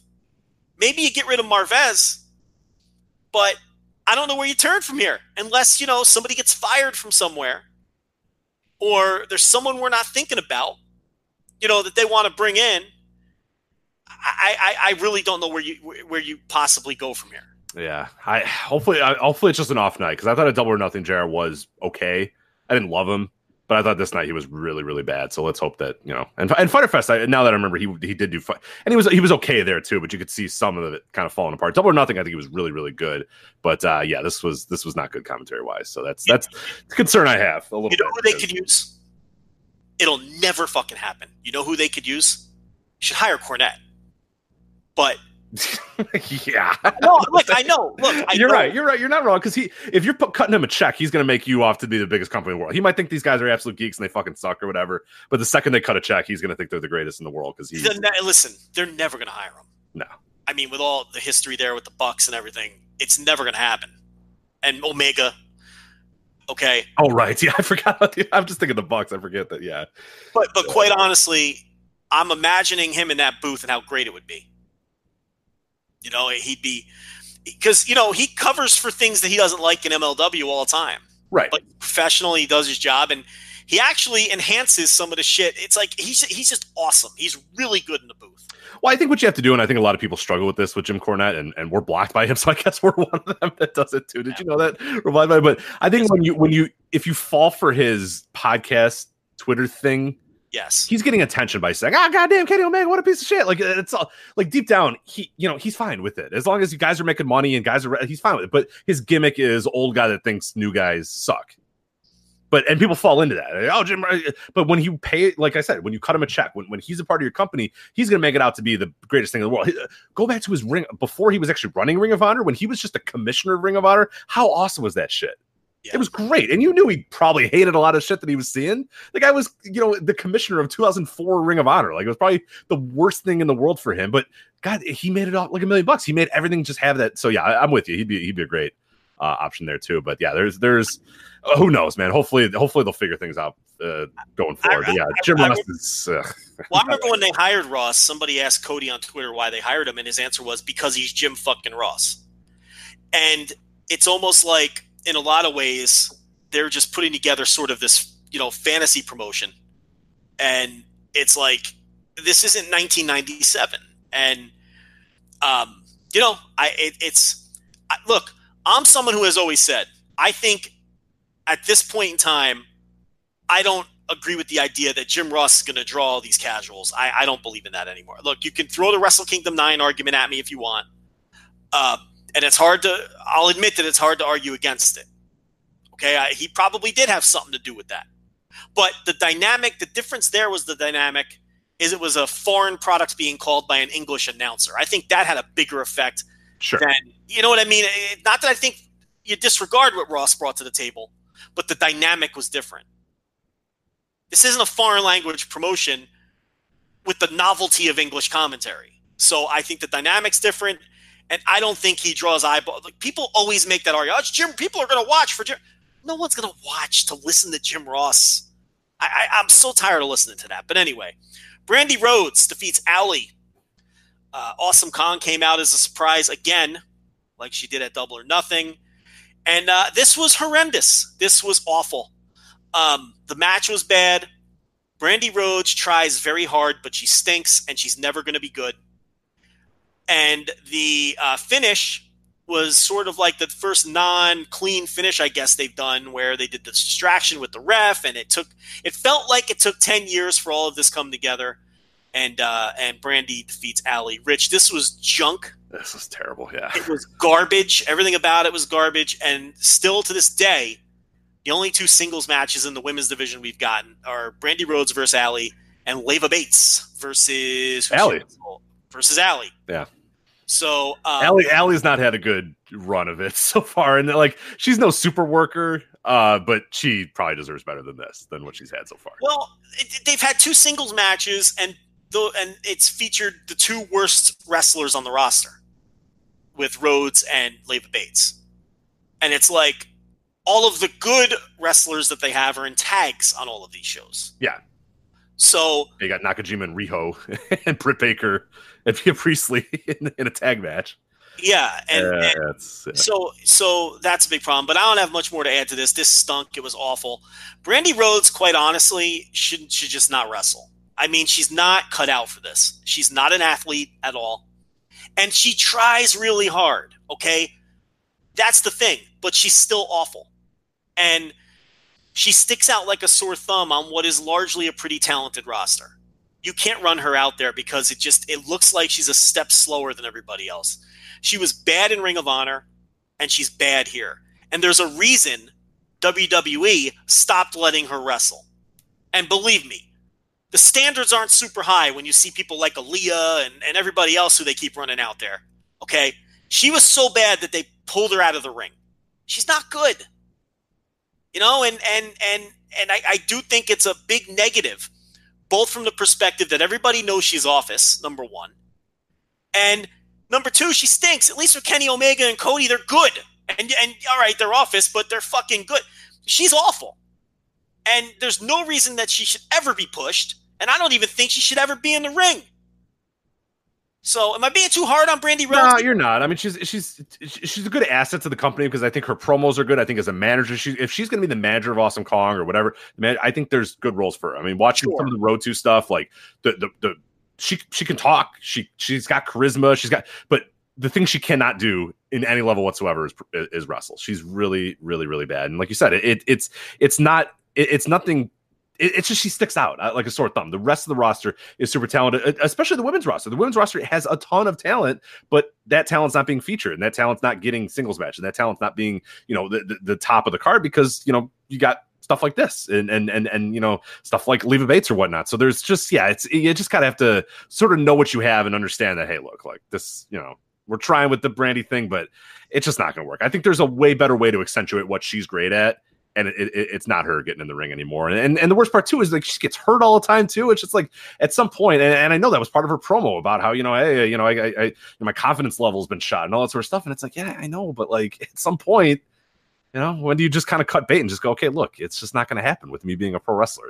It stinks. I get it, but this was no good. And it was building to an Aja Kong, Awesome Kong confrontation that the fans, I was kind of surprised, didn't really care that much about, mostly because Aja Kong's music made like no sense whatsoever. I don't remember what her music was on Double or Nothing, but she came out to some like generic rock song that but like people are like, well, who the hell is this? And they're like, oh, it's Aja Kong coming out to a generic rock song. Okay. And the stare down between the two, I mean, you thought, I know what they were going for there, but it just didn't quite work. So yeah, this match and that segment just, definitely a failure, I think, all around. This isn't a fantasy camp. Okay. Rich, I've always wanted to play the piano. That's a dream of mine. I like the way a piano's. I'm into the piano gimmick, okay? Here's the problem. I have zero musical ability. None. I'm awful. I've tried it when I was young. I can practice on the piano until the day I die, and I will always be bad at playing the piano, which means I should never be behind the keys of a piano, okay, on a fucking concert stage. She may want to wrestle, but she doesn't belong in the ring in a Major League Wrestling company because she's never going to be good at it. Okay? If I can't play the fucking piano, she doesn't belong in a wrestling ring. Get her out of here. She stinks. We did the 3-way tag. We did Adam Page versus Kip Sabian. Lucha Brothers defeat SCU. SCU is super motherfucking over. I have to say that every time. These people love the SCU. The Lucha Brothers. Now, look, this was just a fun 3.5-star spot fest. I've seen so much Lucha Brothers. We talked about this before. I know. I have to just like forego opinions about it because it's like I always enjoy them. They're fine, but then they're over, and I'm like, all right, cool, they're over, good. Like it's just I know there are people that love these matches way more than I do, and I like this one fine. It's just I can't get excited about watching them anymore. It's a shame that either AEW didn't happen 3 years ago or the Lucha Brothers weren't happening until now. Because could you imagine fresh Lucha Brothers in this? Oh, they're great. Yeah, they're unbelievable. They're still unbelievable. I've seen them live literally 1,000 times, I think, in the last 4 years. And they still, I'm like, oh, fuck, they do something every time, every match. And I'm like, oh, man, these guys rock. But yeah, it's just, oh my God, if they were coming out right now in 2019, it just would have been unbelievable. The dynamic would be so much different. But yeah, it was a Lucha Brothers match. So we move on to Kenny Omega versus Shima. I thought this was the best match on the show. I thought this delivered beyond my expectations because I wasn't sure that their styles were going to mesh. I'm not sure what we were going to get out of Shima. Even in his prime, Shima is not the best singles wrestler. That's one thing about him. He's much better in a tag environment. Still doesn't have that big, all-time classic singles match on his resume. But I thought these guys knocked it out of the park. I thought Omega was excellent here. I thought Shima was awesome here. And I thought they had a great match, which was easily the best on the show. What did you think of this? Yeah, I'm right with you. I went 4.25 with this one. Really, really enjoyed it. My top match of the entire show. Not quite that, like you said, Shima doesn't quite have that like, oh my God, match of the year. Oh my God, kind of the resume building match. But I think this one definitely helped. I mean, it was just another really solid, well worked match. Really good back and forth. Great counters between the two. As we predicted, Kenny Omega was going to be in rare form, knowing that he's there with Shima. He understands the brevity of that. He understands how important that is to be in there with Shima. And I thought Shima acclimated himself pretty well too. I think he took a little while to get going, but once he got going, man, he was ready and right there neck and neck with Kenny Omega, which is no small task given that Shima has been wrestling for as long as he's been wrestling. To be right there neck and neck and just as good and just as fast with a guy like Kenny Omega definitely speaks to how great he is and at all time. Great for sure. 4.01 is what the Grapple users had this one. So they're right above 4. I was 4.25. Joe, what was your final rating for this one? 4 and a dot. Okay, so you're right there. So you and I are both pretty close. So I am the one who goes a little wild there with the 4.25, as opposed to you, Mr. Liberal, sir. But that's that. So yeah, that I believe, if I'm looking at the numbers now, I believe that is. So they align with us at the highest rated match of Fight for the Fallen with Shima and Kenny Omega. But I did want to talk main event. We touched on it a little bit, but I thought it was kind of interesting. The Grapple users, I didn't get your rating on this, and we haven't talked about it either. But Grapple users 3.45 for the main event. Where are you at with that one? Because I think my rating might be a little surprising. By the end of the match, I really didn't like the match. And I really loved the first. It's weird because I love the first 2/3, but I think they just lost their way. I'd have to go like 3.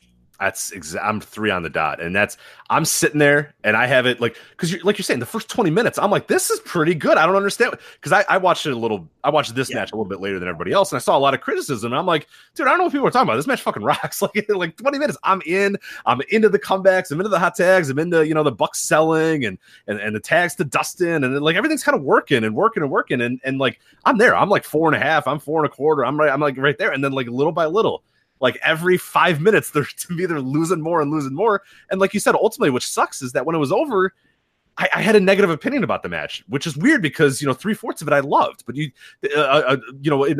that's what's interesting about wrestling is that when you take an entire match at the totality of it, and when you're done, you kind of have to. And that's why I like doing star ratings immediately after too, because you're like, all right, what did you feel? What did you think about that match when it was over? And like you said, it was like one where I'm like, man, I didn't like that match, which is weird because I liked most of it. 75% of the match I loved, but it was just like when it was done, you just had that weird feeling. It just didn't quite work. So that's interesting that you and I are 3 exactly. Grapple users 3.45 for that match though. Yeah. No, I don't know. I didn't like it very much. One of my least favorite matches on the show when it was all said and done. I mean, Allie and Brandy Rose. Well, that's a different category altogether. I mean, in terms of matches, done by real wrestlers, yeah, that was definitely. That's a 1-star match. I mean, that's as bad as it gets. Yeah, let me see what the grapple users put on that one, because hopefully they buried it as much as we did. Yeah, I went 1 and I went 1 1/4. They went 1.5. Yeah, it's a horrible match on that one. It's not good. Not good at all. So anything else on the main event, or anything else on Fight for the Fallen? No, I mean, you had the post-match stuff with the boing. None of that came off very well, but I don't care about any of that because that was the charity stuff, and none of that. That doesn't bother me as much as it's bothered other people, sort of the post-match stuff, because I think you're doing a charity show. You're bringing out the giant novelty check. You're bringing out Shad Khan. I don't care if you go out of character for that. It doesn't bother me at all because it's a special deal. Right. I saw people mentioning that like Brandy's out there, even though she's a dastardly heel. It's like, whatever. You're cutting a giant novelty check for a charity. It didn't bother me at all. I had no issue with that. Could you have done it off air? Sure. But I think they wanted to show everybody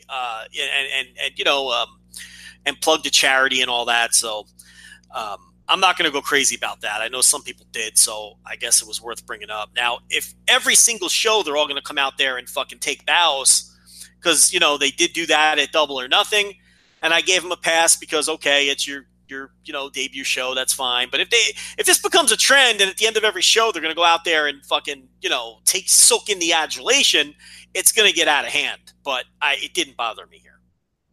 All right, let's move on to some matches or some shows here in WWE land. We'll start with WWE Extreme Rules. This one also sponsored by our friends at Grapple, GRAPPL. We did want to mention, they want to make a note as well, that they have identified some bugs and crashes on the Android version, because we have heard from a lot of people as well that use Android, and I know you do as well, that there were a few things that didn't quite work right, or some things were a little off place. They've been working, solving and improving those issues, and an update will be coming in the next week or so for Android users. So if you're an Android user and you've tried out Grapple and said, there's some issues, or I don't like this, they are aware of it, they know about it, and they're fixing it. Update coming out next week for Android users. So hopefully that'll fix some of the issues you guys have had there. But let's go over this Extreme Rules show. Obviously, also, Rich, go ahead. Did you know that Grapple is up to 16 promotions now? 16. All right, yeah. Who are they? Name every single one in order. No, I'm just joking.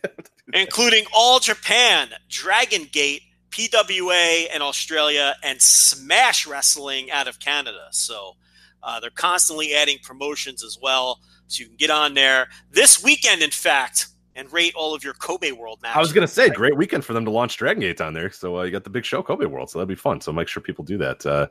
All Japan, Dragon Gate, PWA, Australia, Smash and Canada. One thing I have noticed, I don't know if people know that. I think we've talked about it a few times that they've the sponsored episodes is that there's classic matches in there too. You can go back and watch classic All Japan and rate that. I'm going through for Boys of Summer on going back through old Summer Slams on our Patreon and going back and rating some of the matches I'm watching there, because I'm like, oh yeah, SummerSlam 1993, I can rate Lex Luger and Yokozuna from SummerSlam 93. So it's interesting to see what people are kind of going back and doing and checking out. So it's not only if you're just watching real-time wrestling. If you're going back and watching archived stuff, you can see what ratings are, and you can kind of log your ratings as well. I think that's what's most important for me, is to kind of get an idea of, hey, what did I rate stuff back in the day, or hey, what did I rate the show years ago? Because I've now started to reference it, for when I do reviews or columns or anything like that. I'm like, hey, a year ago, what the hell did I rate that match? And that's kind of cool that they're starting to build that up a little bit and build up that database of events. So it's not just current stuff. You can go back and rate old stuff on there too, which is pretty cool. But and you can do that a year later. Go back and review Extreme Rules 2019. See what you did, what ratings you dropped here. So obviously this is the Sunday show from Philadelphia. We'll talk about Evolve after this, but we thought we'd at least get to Extreme Rules first, the bigger show of the weekend. We'll start right at the pre-show, Joe. Shinsuke Nakamura defeating Finn Balor for the IC title. Welcome back, Shinsuke Nakamura, and Balor taking a sabbatical. I think that's the word that they've used to get married, correct? Finn Balor's getting married. Yeah, he is. He's getting married. That's correct. So that's that. So anything big on this pre-show? I did not see this one. Shinsuke Nakamura defeating Finn Balor for the IC title. Rich, I did not watch the pre-show. Oh, you didn't watch the pre-show. Well, that's not you. You skipped a cruiserweight. You skipped Drew Gulak versus Tony Nese cruiserweight title. You didn't watch that. I will watch the pre-show. I have not yet watched the pre-show. All right, well, fair enough. Anyway, let's get to the big part of the show then. We had a hot opener here. The Undertaker and Roman Reigns defeating Shane McMahon and Drew McIntyre. No holds barred tag team match. 17 minutes. If I just told you that, Joe, you'd probably say this match fucking sucked. It didn't fucking suck though, right? Notebook match. Unbelievable. How was this match good? It was good. 4 stars. The Undertaker was good, like really good, right? Well, I think it was a combination of, it's a no-holds-barred match, so you're able to hide some of his deficiencies. But to be fair, he's been in these situations before over the last few years and still looked horrible. But it just all worked. I mean, I think, he wrestled as well as he could possibly wrestle, especially compared to the way that he's wrestled. And he didn't do a ton. I watched it twice. And the second time I watched the match, I was specifically paying attention to The Undertaker, and he really kind of stayed out of the way. So I think that helped too. Well, that's a good way to use them. I mean, if we're being honest, like maybe no more singles matches, maybe no big 40-minute singles matches, no big, epic matches. Maybe him is just like a tag role, him and just kind of this opener role, him in 10-minute matches might be the better way to utilize him, because I think there's going to get a benefit no matter what from it. It's like, oh, it's The Undertaker. Hey, it's The Undertaker. Like that might be the benefit now versus, hey, it's The Undertaker having great matches. Those days might be done. Well, the show nearly sold out. And it's not because Baron Corbin and Lacey Evans were in the main event. Because we saw what happened the last time they main evented with Baron Corbin and Lacey Evans. Nobody cares about Baron Corbin and Lacey Evans. Okay? The ratings tell you that. Stomping Grounds tells you that.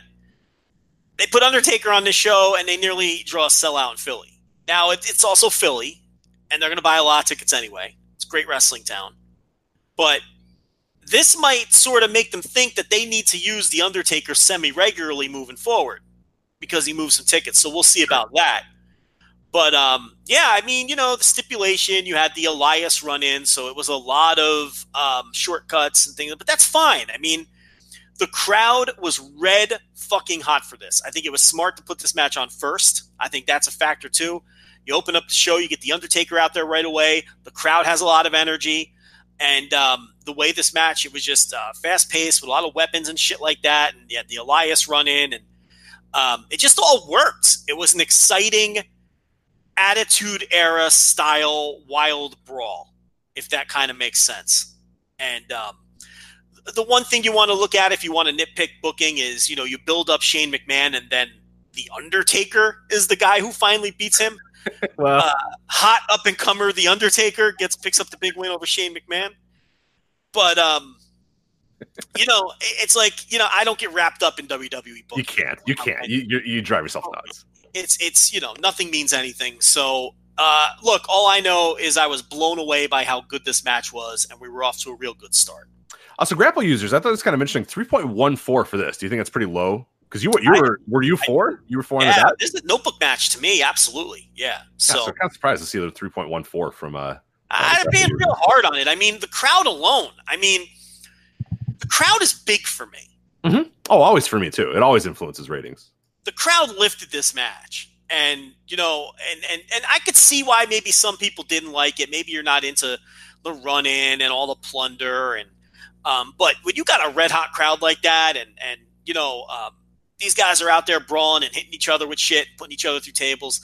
Now there was the flub at the end, where Shane McMahon, Reigns Irish whipped him into the Undertaker. They're supposed to scoop him up into the tombstone, and he couldn't lift him.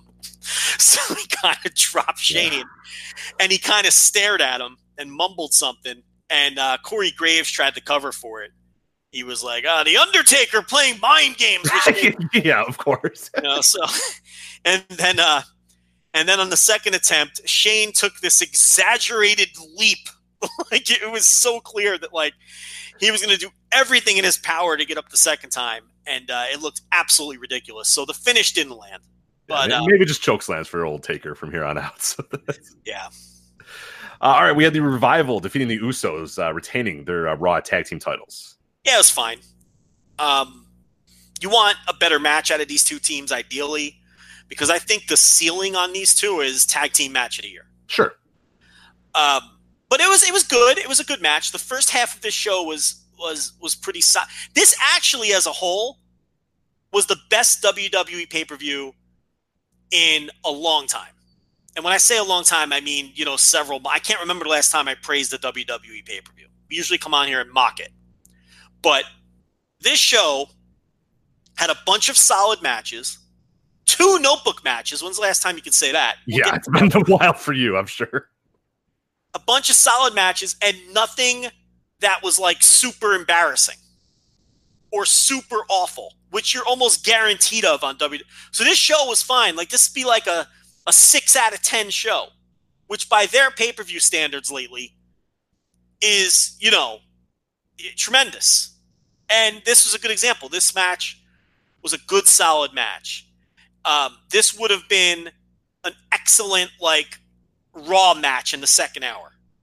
You know what I mean? So maybe not as good as it could have been, but, I had no problem with it. And the Revival retained. Absolutely. Move on here. Aleister Black and Cesaro. A lot of buzz about this match. What'd you think of it? Slightly disappointing, but still a solid match. I think I'd go 3 1/4 or something. Solid enough match. But you want more. You think with these two guys in there, but look, the idea of the match, though, is Cesaro putting Aleister Black over. I mean, and they accomplished that. He knocked him out with the flash KO with the, what's he call his kick to the head? Black Mass. Oh, there we go. Move Master Joe there. Look at that. Well, here's the thing. When you review a million NXT shows for Fighting Spirit Magazine and you type Black Mass 1,000 fucking times, sometimes these things get burned into your brain. Speaking of which, you should probably say a word about Fighting Spirit Magazine. That's a good opportunity to do it, yeah. So next month's issue is the final issue. I filed my final piece for Fighting Spirit Magazine, which was the Extreme Rules review. I was hoping I'd get another terrible WWE pay-per-view to go out on where I could just completely fucking go apeshit and bury the hell out of it. Unfortunately, I didn't get that, so I had to say nice things. It's much easier to write about something when it sucks than when it's good, or when it's, slightly better than mediocre like this show was. But that's it for Fighting Spirit Magazine. They decided to... the parent company has decided to shut the magazine down. I got the call from Brian Elliott last week. I started with Fighting Spirit Magazine 2014. I reviewed every single WWE pay-per-view and NXT TakeOver during that time. If there's one silver lining, I don't have to watch WWE pay-per-views twice anymore. Rich, I watch all of these shows twice. Think about that. I can't. No, don't make me think about that. Yeah, and I was looking through the archive, all the Impact's pay-per-views. I was doing New Japan in the beginning. Wrote a couple of features that I'm very proud of that were in the magazine. So, I want to thank Brian Elliott for putting up with me, pushing my deadlines to the limit as only Rich could imagine. Every single month with Brian, he's your fault sometimes too. His very polite emails too. They would always be worded very politely, even though I knew he was, he's like, Joe, I could really use that review. It would be quite advantageous if you would send me that review as quickly as possible. Yeah, exactly. And I'd be like, shit, I totally forgot that fucking Roadblock End of the Line was right. Yeah, not to trouble you, Joe, but if you could please give me that review as quickly as possible. Seriously, did you write the emails? Because I didn't know, because I've had to talk to you the same way before. Like, hey, Joe, how's it going, man? Any chance you're going to be able to... Yeah, so, I want to thank Brian for putting up with me, pushing the deadlines to the limit. And, of course, I want to thank Alan Cunahan, who doesn't want the thanks, but he's going to get it anyway, because there was some random-ass New Japan review 5 fucking years ago that I guess he didn't feel like doing. He recommends me for the spot. I write the review. I guess Brian likes what he sees, and then it went from there. So it was 5 solid years of work. Thanks to Alan's recommendation. Thanks to Brian putting up with me. It was, it's a shame because I think Fighting Spirit Magazine was one hell of a publication. There was a lot of great stuff in there. And seriously, Joe Lanza's stuff doesn't even, forget it. I was a footnote. Okay. There were much more talented people than me putting stuff into that magazine on a month in, month out basis. And I think it is a major loss for professional wrestling, but that's the way it goes. It's, the magazine business obviously is a very tough business to sustain these days for reasons that nobody needs to be to have explained to them. And unfortunately, another one goes down. So it's not good, but I don't know what else to say. It's super unfortunate because it was, and you mentioned yourself and Alan and guys like Rob Naylor, I know did columns on there. I know Jim Cornette, who we mentioned a little bit earlier, did some stuff there. I know Steve Austin at one point had one. Sean Cedar, also from this site, who does Evolve and ROH reviews. I know he was on there. There's a lot of our writers that ended up there. There was a lot of really great people that we've talked to over the years that all wrote there, and it was just it was an awesome magazine. I mean, I mentioned this too from somebody who's done layout of magazines and newspapers before. I mean, in terms of the photos, the layout, the editing, like it was top notch. Like that was a good magazine, man. That was a really good thing. And I always was surprised because like my local bookstores would have that. And I might say local bookstores, like there's a bunch of them over there. My local Barnes and Noble, I remember walking in like one time 4 or 5 years ago and being like, holy shit, this has, like, I never thought to even look there for the Fighting Spirit magazine. And then anytime I would go by there, I'd always make sure I picked up a copy and checked it out and read through it and whatnot. I was always impressed. The photography, as I said, was top notch. The layout was great. It's just a really good magazine, really detailed. And like, there's not going to be, and unfortunately, it's like this weird thing where those types of that type of wrestling magazine, they were barely around for a while. They're never coming. We have Pro Wrestling Illustrated still out there, but that's it. And that's you know what I mean by that type of wrestling magazine. Yes, like the Smart magazine, like that PWI is fine. It is what it is. It is, you know, it reaches a certain market. But unfortunately, with Fighting Spirit going down, like that is it for the Smart magazines of pro wrestling. That they're just done. Like no one in their right mind would ever say, you know what I'm gonna do? I got an idea here. Like I'm gonna write a Smart Mark wrestling magazine, and like it's just, you know, Fighting Spirit was the last of that kind, and they're gone. Like they're never coming back either, and that's a real shame of it. But that they were lasting, it was awesome to see Fighting Spirit lasting as long as it was. And yeah, when that news came down, it was really unfortunate because it's like, damn, like that's it now. And I grew up in wrestling magazines, man. They're my life. Like I loved wrestling magazines as a kid, and I still have boxes of them. I think I've thrown out a lot of them over the years, but that was it for me. I would go to this grocery store, pick up as many of them as I could, read as many of them as I could, and now it's like there's a whole, you know, they're dead. They're really largely dead, and it just absolutely sucks because they're a great resource. Well, don't forget too, it's one less paying gig for people to. Absolutely, right. Writing about wrestling, and there's that aspect of it too. And you mentioned Sean Cedar. We graduated several different writers to Fighting Spirit. Andrew Sinclair did some stuff there. So it's like I think Harrington and I want to say Chris Harrington did as well. Mukigana. He may have years ago. Yeah, you might be right about that. I don't know. But yeah, it's a shame on several different fronts. But yeah, just wanted to say a few words about Fighting Spirit magazine. But I don't even know how did I even get in? Oh, you were talking about Black Mass. You were talking about Aleister Black in the back of the Black Mass. So, but we'll move on to the next match here. Bayley defeating Nikki Cross and Alexa Bliss in a handicap match for the SmackDown Women's title. You do all this weird build, all this sort of stuff, and then Bayley just wins. Yeah, I mean, it's. I wanted to hate this. But Bayley just works her ass off. She is such a hard worker, and she tries her best. But unlike Brandy Rhodes, she's good. And, you know, she's like in the beginning of the match, she's fending off both of these girls, and it's just the intensity and the way she's working. She's working it different than a singles match, which is what you want to see in a situation like this. And she made something out of a horrible stipulation. Handicap matches stink. Okay? You know me. You know what I think. They're no good. You got Alexa Bliss in there, who's like a half step above Brandy Rhodes. She's terrible. And Bayley just made the most of this and made something out of it. Terrible storyline coming in. You know, so it ended up not being a bad match. It was a pretty good match.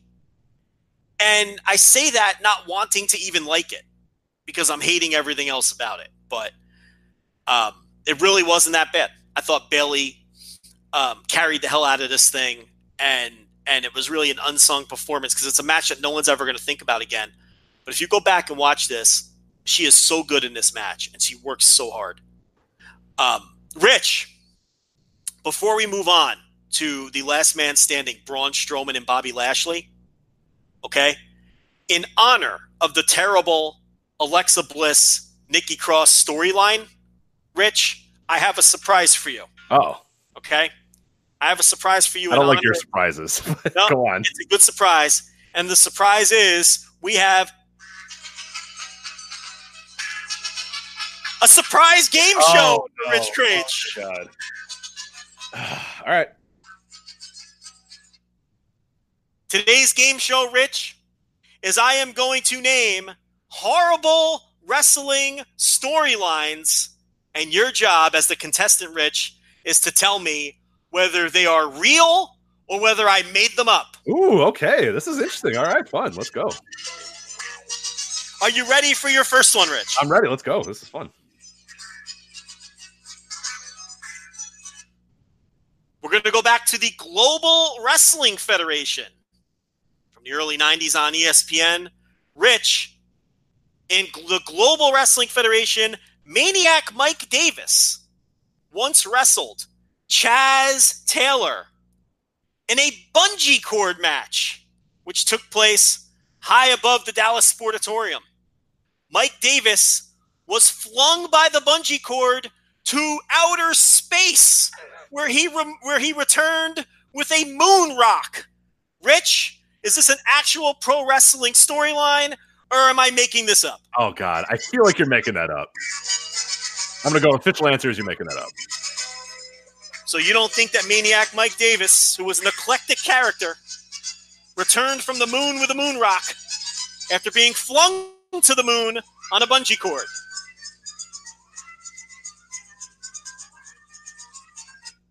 Final answer? Yeah. Made up? Yeah, made up. Oh, God. That is a real pro wrestling angle. Bad angle. That actually happened. Was the match any good? Was the bungee cord match any good? No. Okay. I was going to say probably not. Right? Rich, they said the man got flung into outer space. Well, I mean, it's a bungee cord. Those things are pretty powerful, so. Number 2. Are you familiar with Sachi Hoko Boy from Dragon Gate? Oh, of course. Yes. We'll talk about him later, hopefully. When Sachi Hoko Boy debuted in Dragon Gate, he wore an all-gold costume.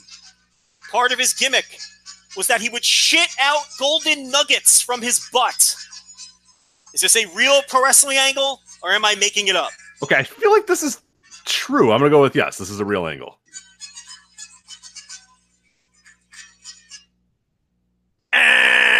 Oh, bullshit. That happened. Now, here's a little caveat on this. I was going to say, I feel like there was something interesting about his early character, right? I swear this is real. Okay. I swear I remember it, but I have asked every Dragon Gate expert that I know, and they all tell me that it was a fever dream and that never fucked. Oh, maybe I heard you asking somebody about this, and now I also have now believed that this is a true thing. That's right. So you're got a Mandela effect thing going on here, and you're now spreading it to me. So correct. Are you ready for number 3? We're I guess so. 0 for 2. This is not good. Let's go. Yeah. You may recall in ECW, Public Enemy had a heated feud with the Funk Brothers. Do you recall that feud, Rich? Yes. Do you remember the chair throwing incident that they showed on all of the openings? Oh, of course. Who could forget? To put added heat on that feud, Rich, Public Enemy traveled down to Amarillo, Texas, and the Double Cross Ranch. They broke into the Double Cross Ranch, and they vandalized the famed Funk Double Cross Ranch, including spray painting the cows with phrases such as Public Enemy rules. Rich, is this a real pro wrestling angle, or am I making it up? I don't remember this one off the top of my head, but it sounds real, so I'm going to go real. Don't you think they do something more creative than Public Enemy rules on the cows? Is that sort of a tip-off that it might be fake? No. You could totally see Public Enemy rules. Yeah, of course. It's like 1995. That would be like real, radical to do that. Ding, ding, ding, ding, ding. Yeah, ding. see, I was going to say, 1985. Like, was it rules with a RULZ? Because, they're cool. Yes, it was. But it wasn't actually? Yeah, see? That's what I mean. But here's the catch, Rich. There was no wrong answer here. Uh-oh. This wasn't an ECW angle. This was an Aftermag angle, which was clearly made up, but it was in the Aftermags that the public interesting. All right. broke into the Double Cross Ranch to vandalize the ranch and spray paint the cows. Therefore, I could not say you were wrong with either answer you gave, so you are correct. All right, I'll take it. It wasn't a real angle, but it was done in the Hey, listen, just because it was done in the how you mag- get them, man. Yeah, right. That's right. Okay. Are you ready for number 4? I am ready, yeah. And you can even yourself up at 2 and 2 if you get this one right. Rich, do you remember Exotic Adrian Street? A little bit. This is going to be tough, but no, not a ton, but maybe enough to answer this question here. So sort of the precursor to the Gold Dust gimmick, right? He was sort of androgynous, as Vince McMahon would say. Wasn't that Vince McMahon's word for Yeah, Goldust? he always loved androgynous without, that's or the bizarre Goldust, the androgynous Goldust. So Exotic Adrian Street's Flamboyance was another one he always used to. Yeah. Exotic Adrian Street was very flamboyant and very bizarre. And in the 1970s, this was really walking on the edge when it came to pro wrestling angles. But the idea was he was always accompanied by Miss Linda, his valet. And it was very much like Goldust in that the man wasn't really gay. He portrayed himself as gay, and he would rile up his opponents by perpetrating that he was gay. But this was a man who could throw fists. And if you didn't like his style, and if you didn't like the way he presented himself, he would beat the shit out of you.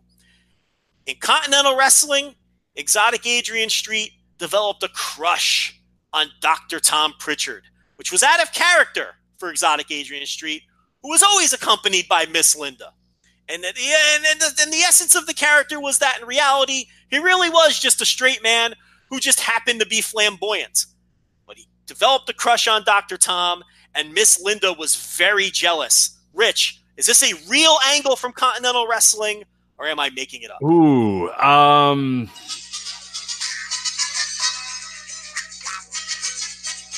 going to go with real.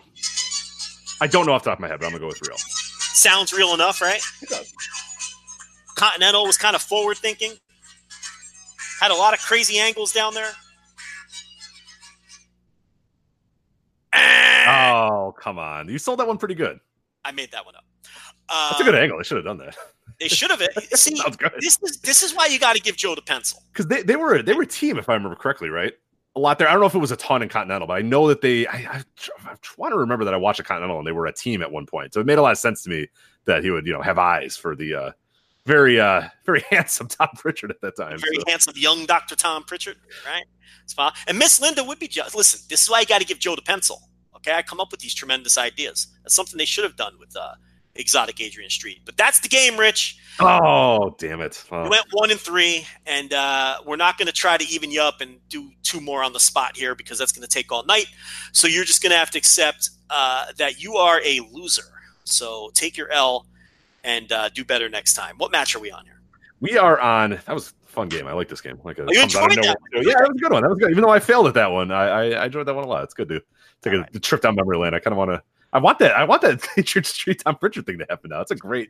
You can get like 2 months out of that thing. You know what I mean? Like they're a tag team. You just kind of the tags get a little bit a little heavier. A little more like just eyes. Like you could have done a lot with that. And do you think Tom Pritchard would have handled that angle as poorly as he handled I Want to Talk to Tom? Yes.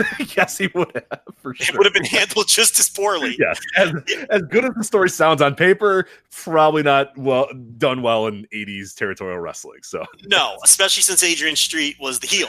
Yeah. So exactly. The promos alone would probably not be very good. So it would have gone horribly wrong. So anyway. You were Braun Strowman, Bobby Lashley, last man standing match here. Braun wins. Yeah, Braun won. Again, not bad. I could do without walking up the arena steps. It bothers me when wrestlers constantly brawl in, the crowd in Cork and Hall. And, they went up the steps here and they went out and fought in the concourse for a little while. And by last man standing standards, this wasn't that bad. A pretty good match. Can't call it very good. And Braun power slams or body slams Lashley through a gimmicked sort of platform, and they both fall through. And Braun is the first one to stand up, so a pretty decent finish too. It was fine. I had no problem with it. One of the things I have, I saw the replay, and they showed the replay like 1,000 times. Like this is another one where we say replays are not always good. Like they could have shot this one in a much different way and made it look awesome, but they showed the replays, and it's like it just landed on like a big crash pad, because the crowd thought it was awesome, and rightfully so. Like if you're not right there, you think he just fucking power slammed him out into nowhere or whatever. But then they showed the replay 1,000 times, and you just see a bunch of pads, and it's like you don't always have to show a replay. Like sometimes it's better to just let it kind of stand on its own, and better for the announcers to sort of say, "Oh my God, I can't believe you did that," or "Oh my Jesus, I can't believe." But like when we show the replays 1,000 times, it kind of hurts a little bit. So I think that was an issue there. But we'll move on here. Triple threat tag team match, SmackDown tag team titles. The New Day, your new tag team champions, they defeat the new Daniel Bryan and Rowan, as well as your guys, Heavy Machinery, Otis, and Tucker. Notebook match. Look at that. You're all in on Extreme Rules here. So thoughts on the New Day winning the titles? Cool with that, or do you not really care about SmackDown? Yeah, I don't. Yeah, how could you care about those titles? That doesn't matter to me. But the match itself was very good. And the one thing I've learned watching Heavy Machinery on back-to-back pay-per-views is everybody talks about Otis.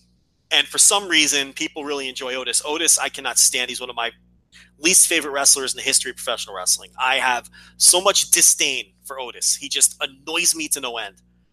But I've kind of turned the corner on Tucker. Tucker's not bad.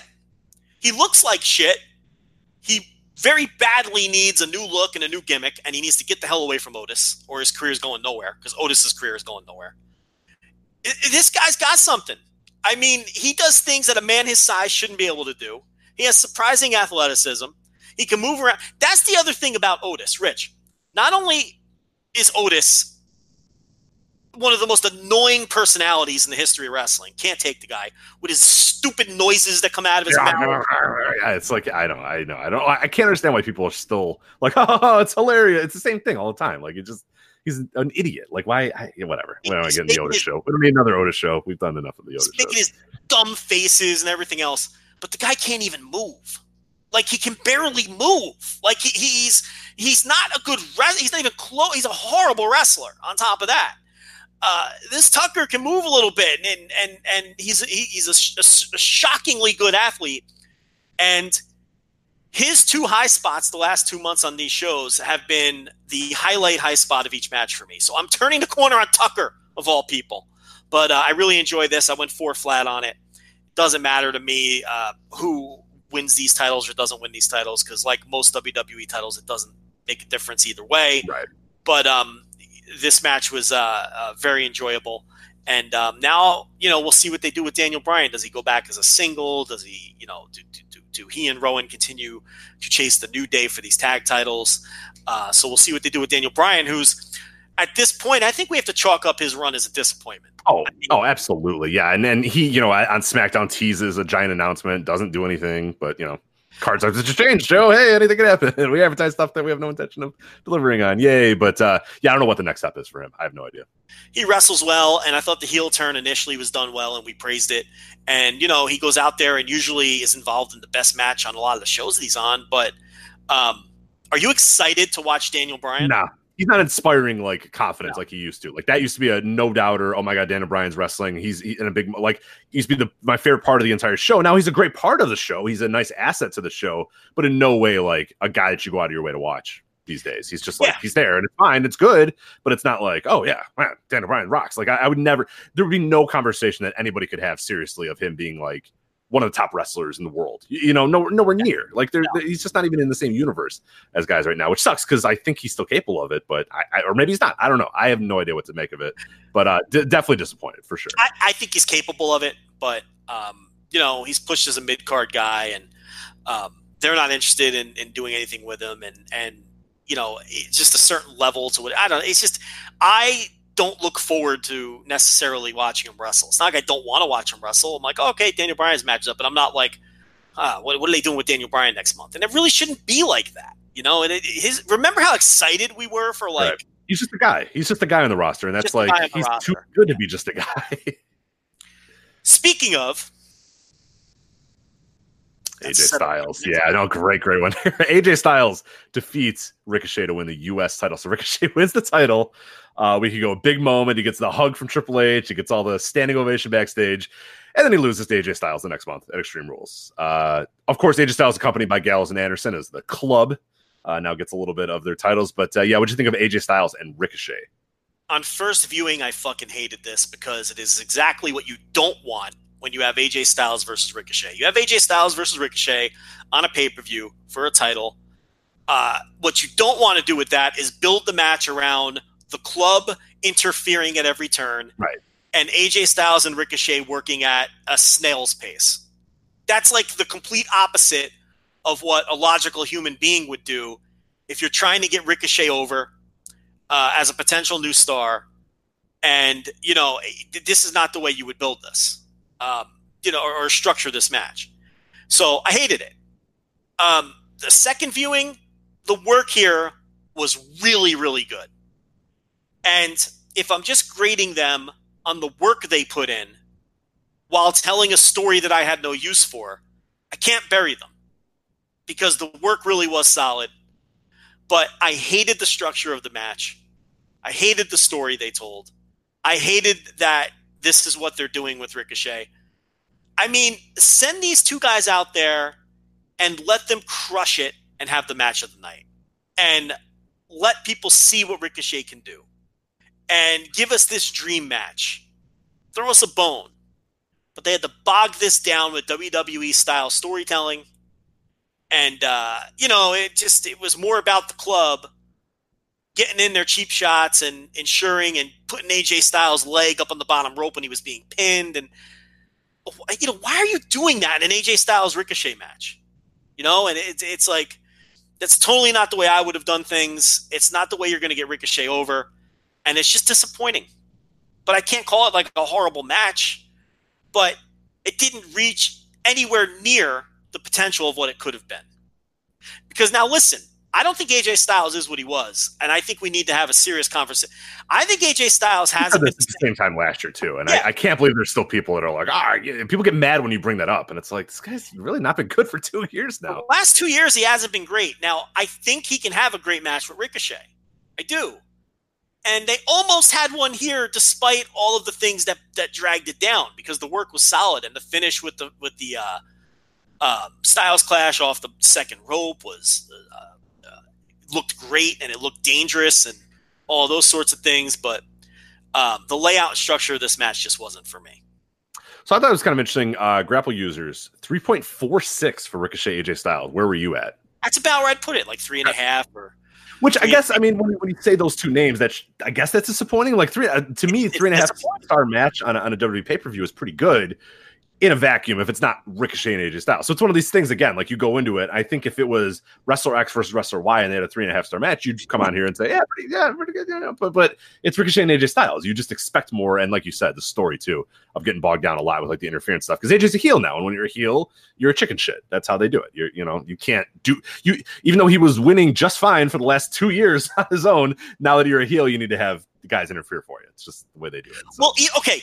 Even if you want to get this story over, of the club being these assholes, why not? Isn't a better way to tell that story, if you must tell that story, is have these two guys go out there and fucking kill it, right? Have this incredible match. And then when AJ's on the verge of losing, then screw over Ricochet. Isn't that a better story if you must tell that story? Because then that puts more heat on the heels anyway.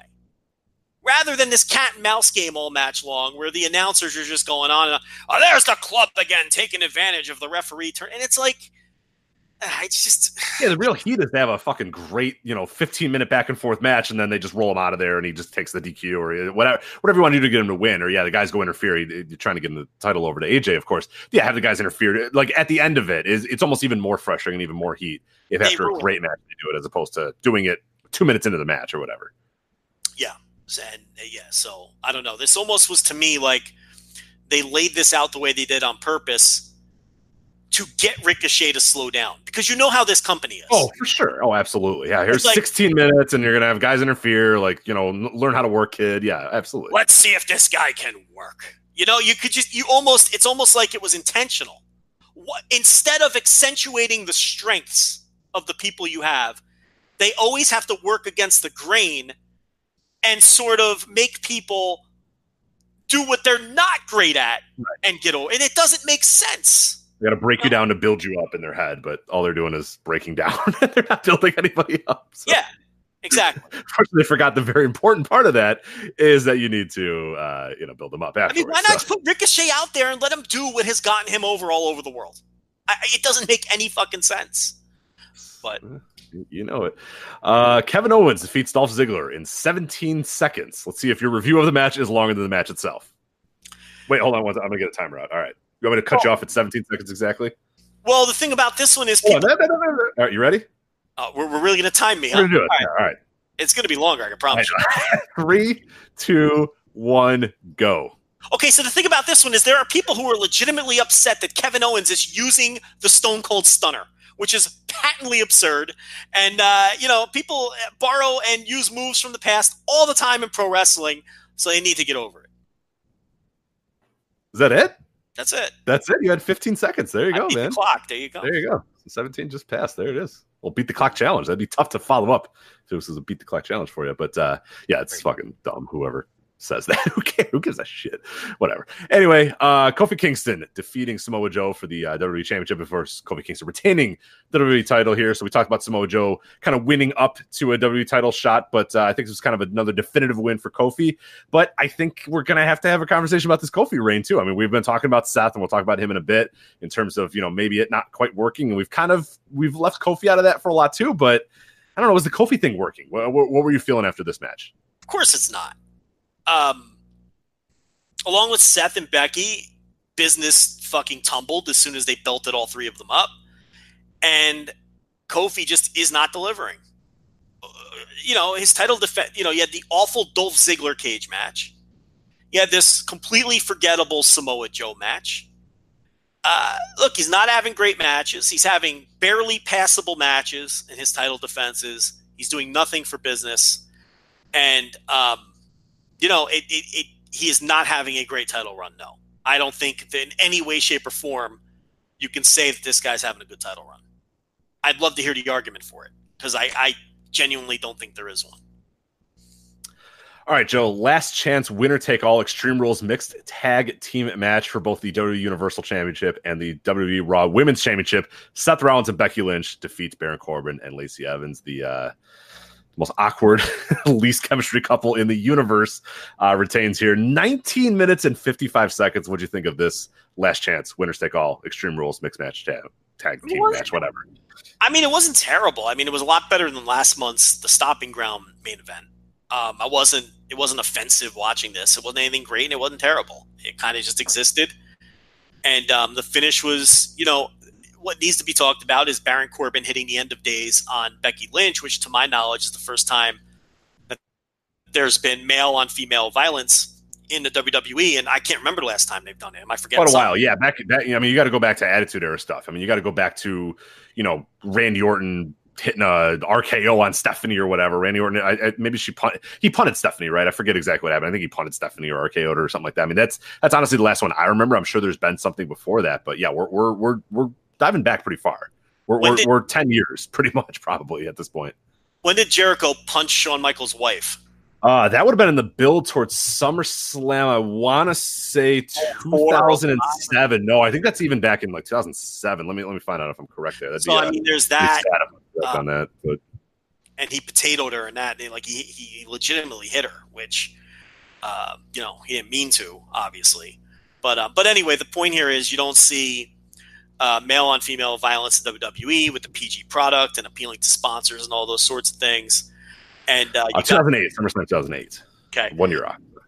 And as a result, the crowd popped like a motherfucker for that. They couldn't believe that Baron, and that just goes to show the old wrestling rule. If you do things sparingly, it'll get a tremendous reaction. And they were just stunned to see Baron Corbin hit the end of days on Becky Lynch. That took her out of the match. And then Seth Rollins snapped, seeing his quote-unquote girlfriend getting attacked.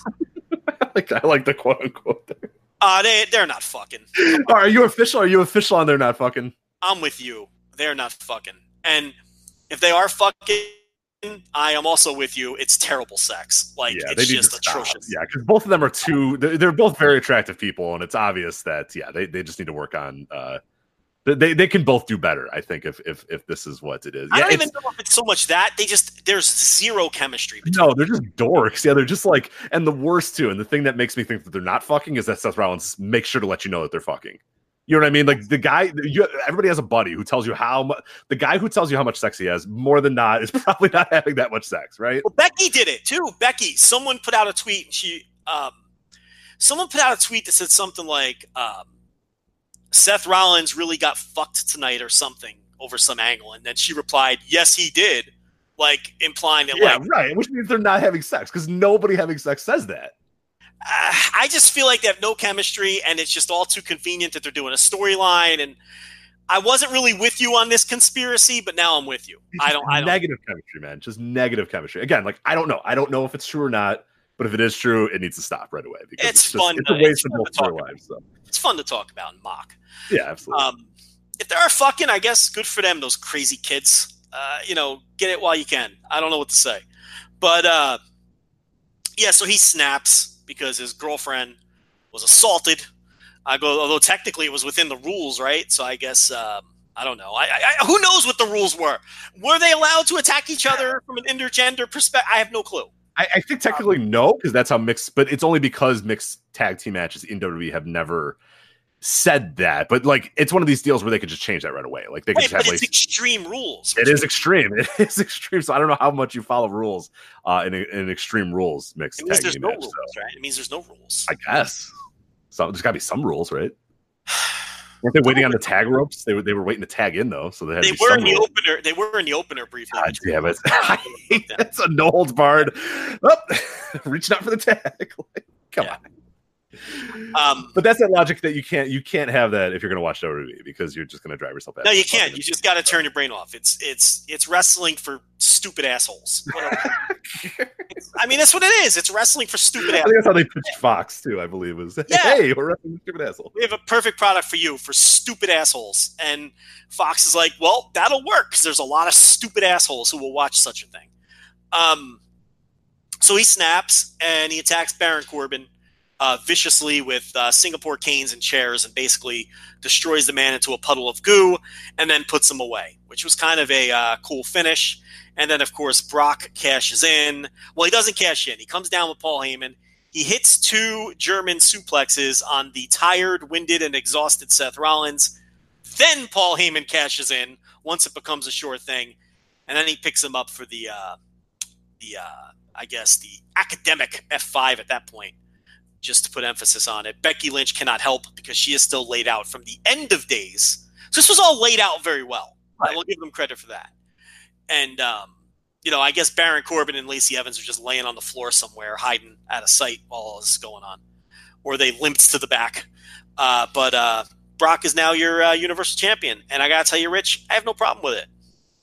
Yeah, we're going to have to unfortunately get to that conversation here in a bit. Do you have any issue with, before we talk about Brock winning the title, do you have any issue with Seth Rollins being beaten in 17 seconds? Not because because it's a different story if the cash-in happens and Seth Rollins has been beaten down and put through a table or whatever, and then Brock comes in, rolls him up, does an F5 and pins him. But like, he just attacked Seth. Like, Seth was at his best power, right? Like, he was emotionally distraught because Becky got punched or hit or whatever. But do you think that I don't know. Do you think that puts Seth and makes him kind of look like a geek because it wasn't like he was down. He was just kind of like, I don't know. He just got attacked and beaten in 17 seconds, right? No, I see what you're saying, but no, because it was a long, grueling match with weapons, and he was. It's hard to explain, but to me, he was physically, mentally, and emotionally exhausted, and that's kind of the story they were telling, and that Brock absolutely took advantage of all of that. And still hit the Germans before he cashed in to truly ensure that he was going to win it. So I don't know. It didn't really make Seth. Seth makes himself look like a geek. First of all, I don't think. No, the way this played out, no, it didn't. But listen, all of these cash-ins, to me, make the guy who win look like more of a geek. Like, you have to use this, shitty shortcut to get the job done. You know what I mean? It's like that whole thing. Garrett Kidney wrote the article that everybody needs to read. Yeah, voiceofwrestling.com, just about how terrible the Money in the Bank cash-in is. It just needs to go away because it's like, the cash-ins have become a handicap almost. And a lot of times they're just done in this manner. And then if someone just cashes in and says, okay, I want a match and I'm cashing in to get, then they look like an idiot because it's like, why would you not take advantage of the huge advantage that it gives you? It just never works. And it's time for it to go away. But you get the sense that they love it. They love the idea that the fans are always wondering when it's going to come. So I don't think it's going anywhere. But as far as Brock, look, any other time in the history of wrestling, the Seth Rollins title reign would be considered an absolute, utter failure. Business tanked immediately when the man won the title, never recovered. His main event last month was an embarrassment. The television follow-ups to that main event were an embarrassment from a business perspective. House shows are still down. And on Thursday, this Thursday, we're going to find out whether the network, for the first time ever in the history of the network, had negative growth last quarter. And that was all on this guy's watch while he was on top. Okay? They are projecting, and they have already warned investors, basically, that they feel like the network is going to have negative growth for the first time last quarter while this guy was champion. And Kofi and Becky, for that matter. Okay? So any other time in history, you would view this title reign as a complete and utter failure. So why are we not viewing this as the complete and utter failure that it was? Now listen, is it all his fault? No. This company has a lot of other problems, and it's always bigger than one person now. This isn't like Hulk Hogan being responsible for business in 1986. I get it. But with that said, these three people that they're pushing have done nothing to stop the fall, let alone turn it around. So I have no problem taking the title off this guy and putting it back on Brock Lesnar and trying something different. So no issue with that. Seth's run just wasn't good. Yeah, and we're probably not the show to get really mad about it, but it's like you said, we're pretty pro pro Brock. So yeah, again, like we're not the ones that are going to get super upset about it, but it's like you said, they're business reasons and there's stuff that you could point to say it just probably really wasn't working. And like, I don't know, it might go back to Seth eventually. And I don't know what the hell the long-term story is, but like, it just wasn't working. So it's like, let me put it to you this way. Even if you don't want to blame Seth for the business declines, the across the board business declines. Okay. What you can't do on the flip side is point to any sort of success that right. There's nothing positive. If your rebuttal is no, he wasn't the business, then okay, what? Show me the positives of him, and it's like there are none. Yeah, he's not knocking it out of the park in the ring. I get it. He has horrible opponents. Okay, I understand that, but it's like people who want to say, oh well, how can he be expected to draw when his opponent is Baron Corbin? Well, here's the thing. The very first Raw after he won the title from Brock, before they booked him to do anything, was an absolute ratings disaster of epic proportions. If anyone was interested in Seth Rollins, that Raw would have done well. There was less interest in WWE coming off of the results of WrestleMania. It's inarguable. And to me, that's a huge demerit against Seth, Kofi, and Becky. The very first Raw was a Seth Rollins, Kofi Kingston unification match for the third hour, which never happened because they bait and switched. But people turned out in droves. That was an enormous red flag for what was to come. Nobody wants to hear it, but you're going to hear it on this show because we tell it like it is. Seth Rollins and Kofi Kingston, people weren't interested. It's a hard pill to swallow if you're fans of either one of them. But people simply weren't interested in those two guys on top. And Becky lost a shit ton of momentum going into WrestleMania, and her terrible match didn't help her either. So, I don't know. Maybe people don't like hearing that, but yeah, no, it is what it is. You talked to this. I mean, you and I had this conversation, a few months ago, where you're saying, "Hey, would you take the titles off these guys?" And I said you kind of have to stick with them. I think for now, because you're in you need to develop new stars and you need to develop new people. And I still stand by that. Like, I don't know if this is the right time to take it off of Seth Rollins. Like, I don't know that I would do this. I don't know if Brock Lesnar is really my answer. because he just can't always be your answer. Like at some point, Brock has to not be your answer. In this show, you're talking about it. This, Undertaker's in the opener because he's selling tickets and he's a big deal, and Brock Lesnar was walking out as champion, and people were kind of comparing this to a few years ago. I think it was in Extreme Rules 2016, where it's almost these exact same scenario where Bray Wyatt and Finn Balor are feuding. Brock Lesnar walks out as champion after a cash in or something. Like it was just like there were so many things that are like, Jesus, it's the same thing over and over and over. I'm not going to defend the Seth thing, but I don't know. Even though I like Brock, I don't know if I would go back to Brock right away because it's just been done so much, and I'm curious what they're going to do to make this feel any differently than what they've done over the last few years with Brock holding that title. And maybe they're not going to do anything because he does deliver ratings. And I think that's all they're, I guess, worried about right now. But it's like, at some point you got to build somebody else. Like you can't just keep relying on these same guys over and over and over again. Well, I think now what you do is you build towards Roman beating Brock at WrestleMania. And I know we feels like we've been down that again. All right, you're right. But hear me out. They finally gave Roman the big win over Brock, and then illness took him out of the picture. So doesn't he deserve a fair shake? I mean, because where else are you going to turn? That's bad, though. That's really bad. Listen, I'm not saying it's going to work. Right. It could work. Maybe coming off, the cancer, and maybe coming in with a clean slate, and he's been kept strong for the most part, other than losing to Shane McMahon in the squash in Saudi Arabia. He's been booked pretty good.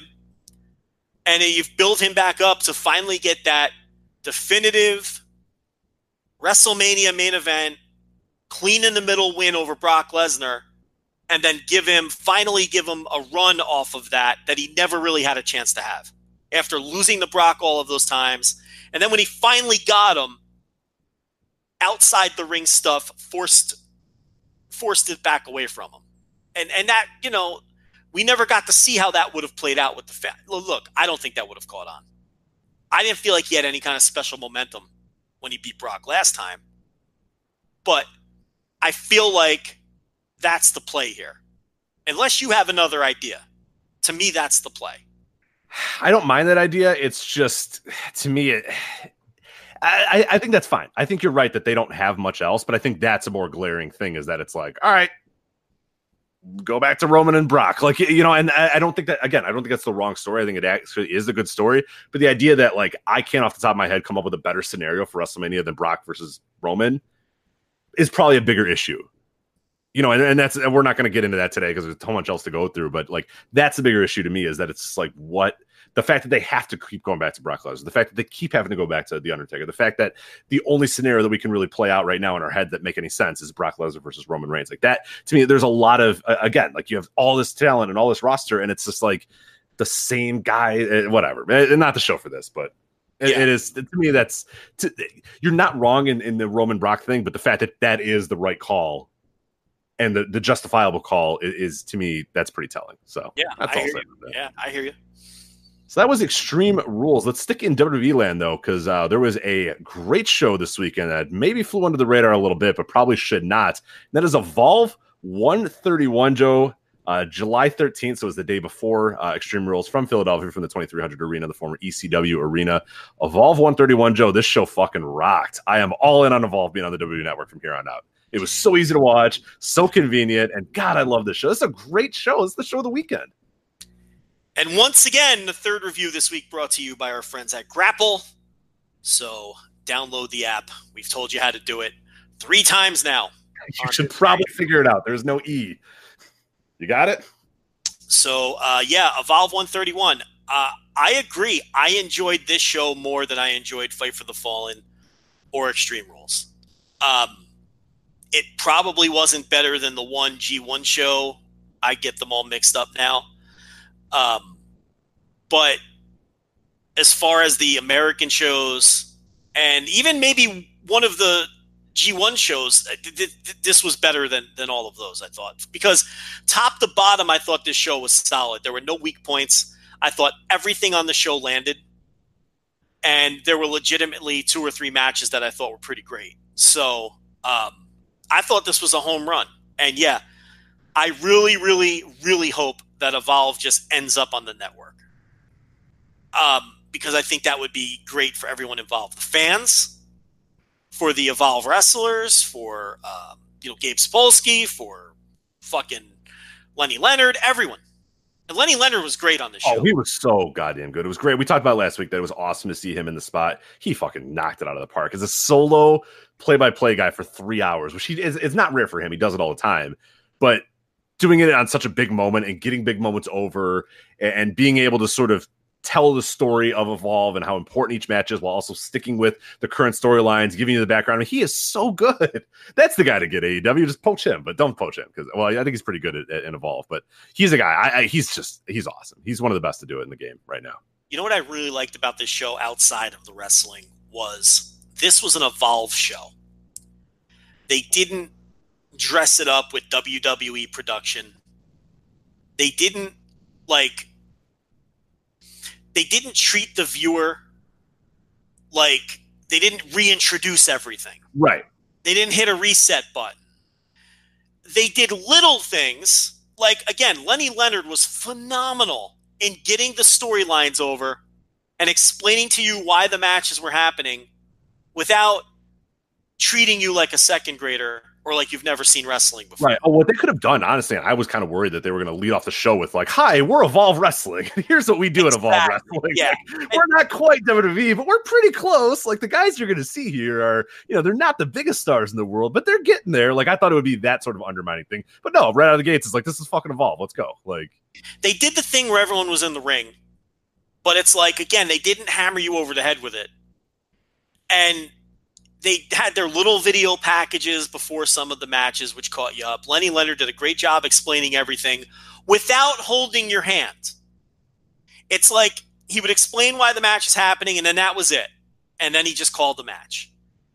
And it was Evolve's production for better or worse, and I thought it came off well. I thought it looked good. Like for all the possible hand wringing about like, oh man, Evolve's going to stick out like a sore thumb if they're now. Not every arena is going to look as good as this arena looked, and that's going to be an issue for Evolve because they run some real bad arenas here and there, and maybe that's going to be something they're going to have to think about, moving forward. But if it's going to look like this doesn't look out of place on the WWE Network. Not with all the stuff they have in the vault, not with all the stuff. I mean, I don't think like a normal episode of NXT looks all that much better than this. Like, again, they're going to run some real shitty venues. They do that, but if they do run good venues and keep them well lit and make everything look pretty good, have the audio sound pretty good, which they did on the show, it'll be fine. But I didn't think it stuck out like a sore thumb on the WWE Network, like a lot of people did worry.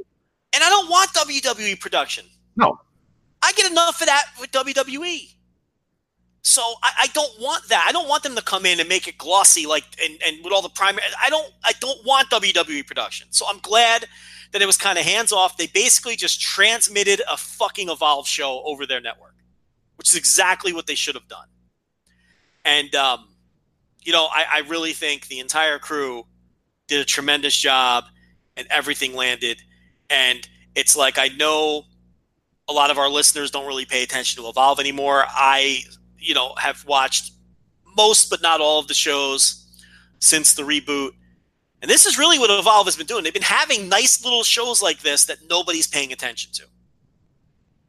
So this was not outside the norm either, which I think is an important point to note. So let's go through it. They opened up with everybody in the ring, and then Josh Briggs was kind of just pacing in the background. You saw him kind of chomping at the bit. And then he wanted Anthony Green right then and there. So the ring cleared. They did a quick little angle where Harlem Bravado kicked the ropes on Steven Wolf. That's pretty good. Yeah, that's pretty awesome.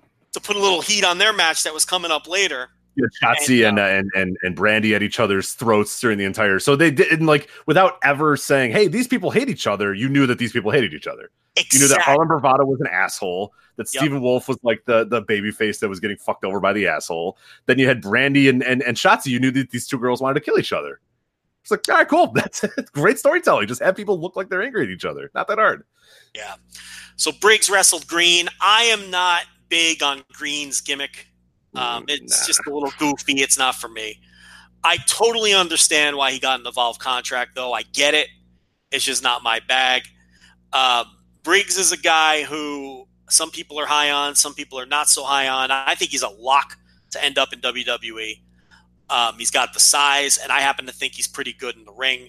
He is coming off that hip injury, but you wouldn't know it. I saw some people didn't like his performance, but I thought he was fine here, and I thought this match was fine. It was a decent enough opener, somewhere in the 3 range, and I didn't have any problem with it. Yeah, I went 3 flat with this. I thought Briggs was good here. I'm going to talk about Briggs a little bit later, where I think it didn't quite work here, but I think he was fine here, but maybe not to the level that they wanted to. I think they, given what happened later in the show, they wanted him to come off like a superstar here. I don't think he came off like a superstar. I think he just came off like a good guy, like a good hand right now, and they're obviously have much higher hopes for him. But I went 3 flat with it. I enjoyed it. So we had the 4-way with Harlem Bravado, Kurt Stallion, Sean Maluta, and Stephen Wolf. And like I said, they put a little bit of heat on this in the opening segment of the show. Wolf ends up winning the match. I did not know that he's an Evolve contract guy. Last week I think I said that he was just an indie guy who was working. No, but he's got an Evolve contract now. You've seen more Wolf than I have. I think he looked pretty good here. He's a guy that has some upside. Harlem Bravado is a good, solid veteran indie hand. Is that fair? Absolutely. I think that's the fairest way to describe the whole Harlem. I don't have a problem with him. I mean, he's not going to knock your socks off, but he's fine, and he's the kind of guy who can hold a match like this together. Kurt Stallion, my man, needs to eat a cheesesteak or two. Oh, it's just like protein shakes, man. And this guy, like, I get it. Like, there was a few years ago, I think first time I saw him live was like 2 years ago, and I was like, look, all right, he's whatever age. He's still the same size. Like, come on, man. Like, I'm not a body guy in wrestling, but you cannot look like Kurt Stallion and make me believe that you're a viable threat. I'm not saying you got to be Batista. I'm not saying, but you got to be more than the 130 pounds soaking wet. Like, you can't. And he's just got like long arms and a lanky body. Like, if you have that sort of body, you got to put a little mass on, man. Just something, just anything. You can't be as skinny as you are. It's just, it's a bad look. I like Kurt Stallion enough. I mean, there's things about him I like. I got to be honest. He was the indiest looking guy on the show. Just the total package. And that for sure. No, there was a time, I think he came out with Matt Riddle, and it was like, you have Gulak, who's like, who's awesome. Gulak rules. And then Matt Riddle, who's like a million fucking bucks. Matt Riddle comes out there and he's a god. And then you have this geek behind him, Kurt Stallion. It was just like, oh man. Like you said, the indiest indie guy that was on the show far and away, especially that was just like telling. It's like, oh Jesus. And this is a show with Joe Gacy and JD Drake, right? So and Maluta is part of Kingston's crew now, but Stephen Wolf wins a 4-way, and this is what a 4-way should be: bunch of crazy spots, and this was enjoyable. It entertained me. Yeah, I went 3 1/4 with this. Grapple users 2.91 for this, so they also. Oh God, they're out of their minds. They're out of their mind. What do you want out of this? I mean, do you expect this to be Misawa Kawada? For God's sake, 2.91's fine. I went 3 1/4. What do you want there? What do you want? What rate do you want out of people? Listen, this should not be below 3. Okay, I'm with you on that. That's fair. I don't get wound up over ratings typically. I really don't. But that's a joke to me. What do you expect this to be? I mean, they went out there and killed it. They did a bunch of dives. I mean, what do you want out of this? People got to lighten up. I mean, really, I don't know why this is setting me off. Yeah, this is the match. I'm sorry. That's not like a 2.5-star match. It's not. Yeah. That pisses me off. Anyway, we had Arturo Huas against Anthony Henry. I love this Huas repackage. It's unique. I like the way he stalks around the ring with that sort of Brazilian fighting style and the weird stance that he takes. Anthony Henry's a guy who, man, if he was 10 years younger, because he's a little older than you think he is, doesn't mean that he should be completely written off. But and he is a guy that they seem to like and that they push. And but man, if he would have just caught on a little bit sooner in his career, because there's something there with him. But I really enjoyed this because I like both guys. And again, this was a show where, to me, everything landed right where it should have landed. Okay? These weren't a bunch of 4-star matches, but these were a bunch of good, entertaining, fun pro wrestling matches that made the show fly by. Absolutely. No, and the match time, too, we'll get to that in a bit, or I guess I could get into it now. That opener, 11 minutes, match after that, 9 minutes, match after that, 9 minutes, match after that, 9 minutes, 3 minutes, 5 minutes, 13, 16, 13. Perfect. Thank you. Like, in and out in 2.5, 2:45, 3 hours. Nothing overstayed its welcome. Everything was exactly the right time it was going to be. I always say this. I didn't finish a single one of these matches and said, God, I wish that just went 10 more minutes. God, I wish that was just 20 minutes longer. Like, no, not a single time did I say that during this match. And maybe it created a situation where not one match was like incredible, oh my God, match of the year contender, but that's fine. Like, if you're not, I'm fine with just wrestling shows where everything's good. The old Crate special. This was one of those where everything, as I was kind of punching in ratings on Grapple, I was like, yeah, 3.25, 3.5, 3.25, 3.5, 3.5, 3. Like, everything was a 3 and above for me. I love that, and I like a show like that. I like a show where nothing is bad, everything's solid enough, and it gets, it doesn't, you don't have to be there for 4.5 hours watching it. So I really enjoyed that. And I'm mad at you for not telling me the Zuas thing was as cool as it was. Why did you not tell me he was out here doing shoot style Brazilian grappling? Like, what? Come on. Listen, man. You need to subscribe to the WWN Live service like I do and watch the Evolve shows. I'm not going to hold your hand, okay? You're missing out. You should have told me this, though. I watched this guy come out, and I'm like, oh, yeah, this guy. And then he's just out there, throwing kicks. I'm like, hey, well, fuck yeah, this match rocked. It was 9 minutes of, like, shoot-style, like, kicks and punt. I liked this match a ton. I can't believe you didn't tell me about the Zuas before. So you should watch. He wrestled Riddle on NXT this week, and it was very similar. Oh, okay. I'll definitely check that out then. Check that out, too. Yeah, the guy's entertaining because he's different. He's different. Yeah, it's just a different vibe. And that's what I liked about this so far. So you had Briggs and Green, which was its own little vibe. You have the second match where guys are just jumping all over the ring and doing all the fun stuff. And you have this third match, which is completely different than that. It's more shoot style, more grapple based, more strikes and that sort of stuff. So it was cool to see that different. And that's good booking by them, too. They made the first three matches all feel and look a lot different, too, which is, I think, important. Yeah. So the no DQ match, Brandi Lauren and Shotzi Blackheart, they wore street clothes, Rich. Oh, yeah. We got some knee pads over the jeans, which we always enjoy. I think Shotzi had she was wearing, I think it was some sort of tights or something, and they were tucked into her jeans as well. Like she wore wrestling tights, but then chucked those into the jeans too, which I appreciate. So yes, and they worked their asses off. They really did. Am I going to sit here and tell you that this was the greatest plunder match I've ever seen? No, I'm not going to tell you that. Oh, no, you're not. Okay. Am I going to tell you that this was the match of the night? No, I'm not going to tell you that. But can I sit here and tell you that I didn't enjoy the fuck out of this? This greatly exceeded my expectations. I had no idea what Brandi Lauren could bring to the table. I know that Shotzi Blackheart fucking ate it into that stack of chairs. Oh, my God. What a spot. I'm watching a video of it right now. I just keep repeating it and repeating it. Man, did she. Oh, wow. This was two wrestlers. God. This was two wrestlers who knew they were in the biggest match of their life and grabbed it by the throat and went out there and killed themselves and worked their ass off. And I respect the fuck out of that because it delivered. And I really enjoyed this. I'm curious what Grapple went on this one. Yeah, so one thing I did want to point out about this match, like you said, they busted their ass, and there's not everything landed, and there was one spot too that I felt so bad because the match was really it was almost not perfect. Perfect's not the right word for it, but everything was going exactly how they wanted it to go. And I think that the idea was that Shotzi was going to go to so she had Brandi in a kind of a side headlock, and then she was going to go up onto the ring post and kind of flip over Brandi, and God only knows what she was going to do there. Well, it didn't work out. And what I love, though, is that they didn't go and the worst thing we talk about all the time, the worst thing you can ever do is go back to the spot again. And these two people who are not longtime veterans, I know Shotzi, obviously she's been wrestling in Chicago for years and years and years, but not what I consider a real cagey vet, right? Is that safe to say? Shotzi Blackheart not a cagey vet, and Brandi Lauren not a cagey vet either, but they didn't go back to the spot. They went to and complete something different, completely different. They said, all right, fuck it, we're not gonna be able to do the spot. It's probably not gonna work. It's gonna look stupid if we do it again. Let's get away from it. And I was like, yes, what ended up being a botch ended up almost working because they didn't go back to it, because they decided, all right, now fuck it. So Brandi just kind of acted like she, used her power against Shotzi, and then Shotzi kind of put her head into the apron, if I remember correctly. So it was they worked it out perfectly, and then you forgot that the botch even happened 2 minutes later. But I think is masterful, because the worst thing you can do, and the thing that makes everybody say, hey, this was a botch, is that you go back and try the move again.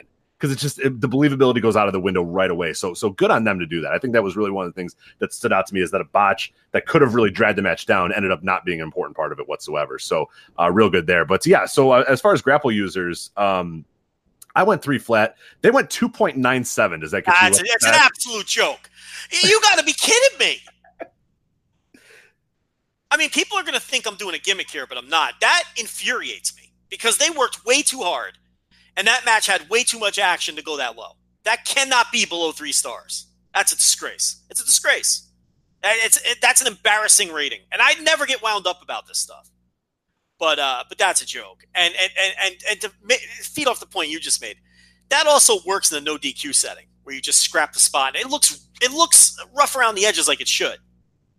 And Anthony Henry in the previous match, he whiffed on a tornado DDT and redid the spot. So he did the exact opposite of what we're talking about. But that's disgrace. That rate, I don't understand. See, if you're not on Grapple, you're on Grapple, and make sure this rating gets better. So there you go.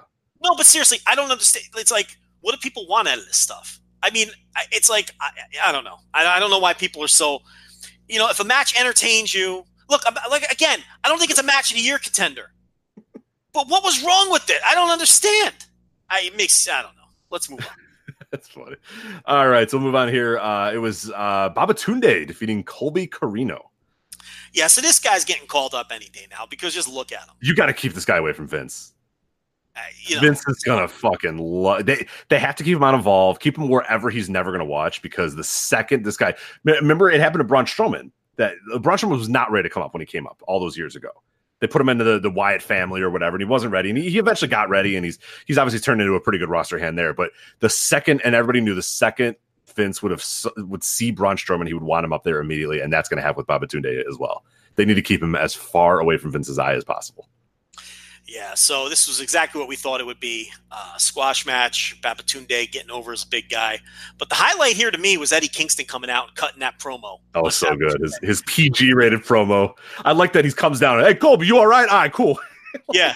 Yeah, he doesn't really care about Colby Carino, but he's got to be like, hey, yeah, you good? All right, you're good. All right, get out of here. He is one of the best promos of this era. So There's no question about it. He is that good. And he did it clean, and he didn't come off like a cornball doing it. No, not at all. And he's a guy, like we always, the old wrestling term was talk you into the building. Eddie Kingston is that guy. Yeah. Like, I was ready for this match. I mean, he cut that promo at the beginning talking about the crew. He cuts this promo before this. You just get so excited. The thing is, I don't really love his wrestling. I think there's been some hits or misses, and some of the stuff he's been doing lately I enjoy more than others. We'll talk about this match here. But that you cannot question that dude gets you ready for a match like nobody else. Yeah, absolutely. He's just a tremendous, tremendous promo. And I always go back and point to that Chikara promo from, what was the name of that High Noon, right? That High Noon promo by Eddie Kingston is legitimately in the pantheon of great interviews, right up there in my top 5 of all time. That High Noon promo. It is that good. Pause this podcast and YouTube that motherfucker right now. And you will want to... Yeah, let me make sure you can still see it. People have already paused and found it, but for those that haven't, I think it is still up there. It should be. It's on the just type in Eddie Kingston High Noon, you'll find it right away. So that promo will have you standing up and ready to get on your hands and knees and crawl, like he says he's going to do, to Philadelphia to wrestle that match. It is just... it's just an incredible promo. But yeah, this was a great promo too. And one thing this led to, of course, the Skulk winning the tag team titles from Kingston and Gacy. And this, to me, is a good time to bring up the booking decisions on this show were perfect. Everyone that should have won on this show won. This was the time to give the Skulk their moment and win these tag team titles. And, it led to that great celebration. And I'm watching the Skulk, who we all love. Everybody loves the Skulk. I'm watching this and thinking to myself, if by chance Vincent K. McMahon is watching this show, he wants these guys tomorrow. How can you not want this act on your television? This Skulk is outstanding. Now look, I love him. Yeah. The problem is, have you ever been to a live match with them? Yes. You'll find yourself just you don't even try to. You just end up doing it. Yeah. They're awesome. And it's just, the energy that they bring to the table. And this was the first of 3 notebook matches for me. I thought this match was a shit ton of fun, exactly what it should have been. And it hit every fucking note. And it had the perfect finish with the right winners. So, loved it. Loved the fact they did the title change here.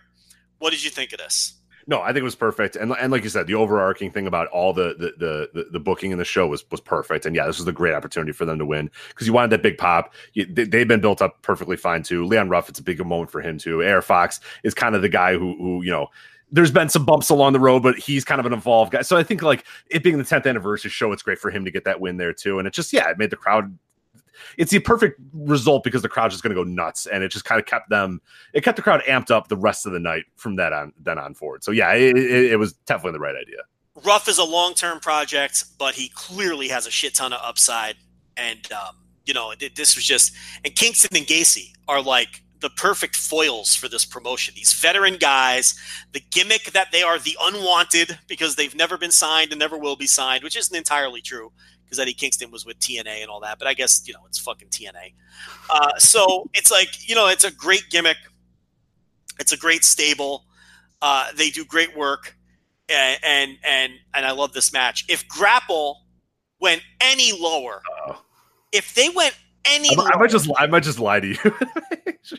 If this is any lower than 3.5, I'm gonna lose my mind. Because how could you not fucking think this is like a 3.5 star match? 3.41. All right, I'm not gonna gripe over 0.09. I was gonna say I was worried, but that's fair. I mean, I went 4 on it because I am an accurate star rater, but 3.5 is fine. Look, if someone goes 3.5 on this, I have no problem. That's why I went 3.5 on the dot there. I can't kill you for that. That's fine. I mean, because that means you thought it was a 5-minute match. It's a little over 5 minutes. It's like, it's one of those things that was exactly what it needed to be, but it was a little over 5 minutes. It didn't reach, that status for me quite. So you can't have a 4-star match that's under 10 minutes. No, you absolutely can, but it just, I don't know. It just didn't for me. This one wasn't. Okay. What was next? Next was Matt Riddle defeating Drew Gulak. So we had a lot of discussion about this last week of who would win this match. Drew Gulak's defending the Cruiserweight title the next night. If Vince McMahon was watching, if WWE had any sort of control over the show, good chance that Drew Gulak's probably not going to lose, but Matt Riddle's a push NXT commodity. Who do you have win here? And they went with who I think was the right pick to win was Matt Riddle. So the idea that is this covering WWE canon? Is this Evolve canon? It was much more Evolve NXT canon more than it was WWE canon. So Matt Riddle gets the win here against Drew Gulak in a match that I thought fucking rocked. Match of the night for me. Oh my God. There were people who said they were disappointed in this. Oh, you're idiots. You're all dumb. This was great. I mean, what do you want? They wanted 25 minutes out of these guys. It did not need to be 25 minutes. Again, 14 minutes, perfect. No, this was a catch point match from 2015. This was totally Evolve canon. And yeah, and I mean that's why Riddle won, and Gulak won the next night against Nice, and he's fine. It's not going to hurt him, and no one cares about the Cruiserweight title anyway. This was awesome. I couldn't believe the reactions I was seeing live. You're going, it was kind of disappointing, 3.25. But I'm like, what are you watching? You can't work a match better than this. This was two pros at the very top of what they do for a living, going out there and having a perfect pro wrestling. This was great. I couldn't believe some of the reaction. This is an easy notebook match for me. Not my match of the night, but not far off. But I'm going to quit this fucking podcast if this one's below 3.5. Yeah, don't worry, it's 4. It's 4. So. Okay, all right. So I just gave you lower so I can have my Thursdays back, but that's all right now. It's jeez. Not that I like talking to you. Sometimes it gets a little. Anyway, no, that one I went 4.25 with this one too. Actually, I take it back. This was not my favorite match of the night because the next match actually was one that in no universe, if you would have said, "Hey, Rich, what's going to be your favorite match on Evolve 131 last week?" Would I have said Austin Theory versus JD Drake, the winner take all for the WWN and Evolve championships? But goddamn, this match fucking rocked. 4.25. I went with this one. Where'd you go with Austin Theory and JD Drake? 4.25 out of me as well. Match of the night. This fucking ruled. JD Drake is so good. I mean, it's gotten to the point where it's like his look almost works in his favor now because he's so good. And it's part of his aura and it's part of his appeal that he's this guy. Every man. Yeah, and that's how you should play it with a guy like this. He doesn't care how he looks. He doesn't care about fitness. He just wants to beat you up. And it's not even that he's a brawler. He's a great wrestler. He's very skilled. And Austin Theory, who we have been hard on at times, who other people have been hard on at times and have written off. There are people who have written off and given up on this guy. He takes a ton of shit. People have to remember that he's like 22 21. I think he's 21 right now. He's 21. And think of what you were doing at 21, Joe. Well, here's the thing. It's like not everyone is going to be an out-and-out prodigy. we've seen 21-year-olds that are like, remember when Flamita was like 19? Oh, yeah. Like, how is he this fucking good? And, Will Ospreay was probably better than this at the same age, even with the selling issues. And but maybe not much better. But it's like he's 21. And he was thrust into this spot way before he was ready. And he had some bumps in the road. But if you can't see the potential in Austin Theory, you have zero eye for talent. And that's just the truth. And I'm saying this to all the people who are especially hard on him. It's like, if you can't see that this guy is a potential future top guy in pro wrestling, and it's not a guarantee that he gets there, but if you can't see that that's the potential here, and that there's potential to be, a top worker and a star just on his look alone, then I don't know. You have no eye for talent. I don't know what else to tell you. And he's getting better. Every time I see him, he's getting better. And he's not some, fucking once-in-a-lifetime prodigy like we've seen come down the line with some other people. He's not that. He is a work in progress. He was a little rough around the edges and still is in some ways. But if you're watching him on a match-in, match-out basis and you're not seeing those incremental improvements, you're not being fair. Yeah, well, I actually haven't seen him in a while because, I haven't been watching Evolve. Well, then you're a great test case. Oh, my God. I was, so impressed by him in this match. I was like, holy shit, this dude's so much better. I mean, I saw this guy live a bunch of times and always kind of came across like, I don't know, not quite. My God, I probably haven't seen him in maybe 2-3 months. The difference in him, I was like, you could tell the confidence of him more than anything. This is a guy that now kind of feels himself a little bit, knows what he's supposed to be doing, doesn't feel like he's like looking around and thinking about everything and always wondering what the next move is. Like, I thought this was far and away his best performance ever. Far and away the best I've ever seen him perform in the ring, and I was blown away in seeing the difference that he was, 2-3 months ago compared to today. Yeah, he's had a couple other matches this year that were hovering around, notebook territory, but this was easy for me. This was 4 1/4.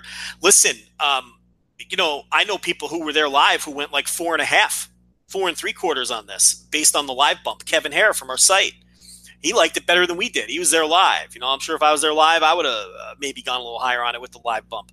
But this was a great match, and it was the right call. The right guy won. The booking on this show was perfect. I mean, you had to go with Theory here. Oh, 100%.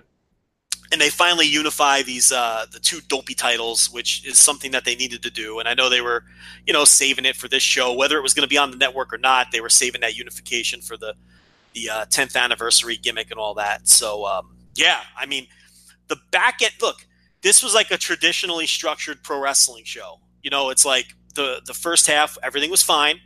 Everything delivered, and then the back end, everything kicked ass, starting with that tag team title match. And then the main event here, Adam Cole, Akira Tozawa for the NXT title. I didn't love this one only because it just felt like it didn't have a purpose on the show. You know what I mean? Like, I like this match, and I think I went 3 3/4 with it. Like, it was solid. Like, I really did enjoy it, but it just felt like the show ended after the Austin Theory match. Like, the Evolve show ended, and now this was like, hey, for the live crowd, it's Adam Cole and Akira Tozawa. Like, I don't know. I just didn't feel it as like a part of Evolve 131. Does that make any sense to you? Like, in a perfect world, this goes on before the Austin Theory match because you want Austin Theory to come off like, the biggest star and everything. But Adam Cole, realistically, was the biggest star in the show. And he's over like crazy in every building they go into because he's worked like 3 or 4 Evolve shows now. He's basically a regular at this point. And, it was an NXT title defense that's on the network. And I get all that. And plus, you want to do the Gargano thing at the end. And then you want to do the Gargano Tozawa, throwback to Dragon Gate USA at the end too, which was nice. So I get it. So that's why I went on last. And I understand that for all of those reasons. That's why I went last. But yes, in a perfect world, this goes on in the semi-main event slot, and you give the spotlight to your quote-unquote own guys. So this was a very good match. The problem was I liked the other 3 matches that preceded it better. Right.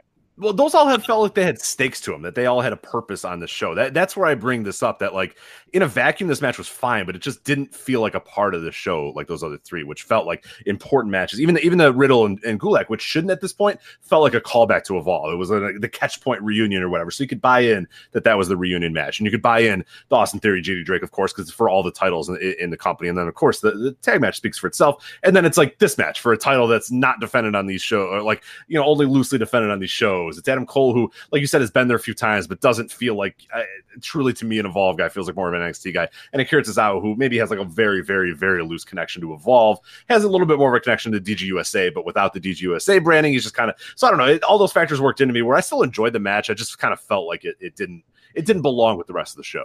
See, to me, it felt like Tozawa was coming home because he was such a big part of WWN with Dragon Gate USA.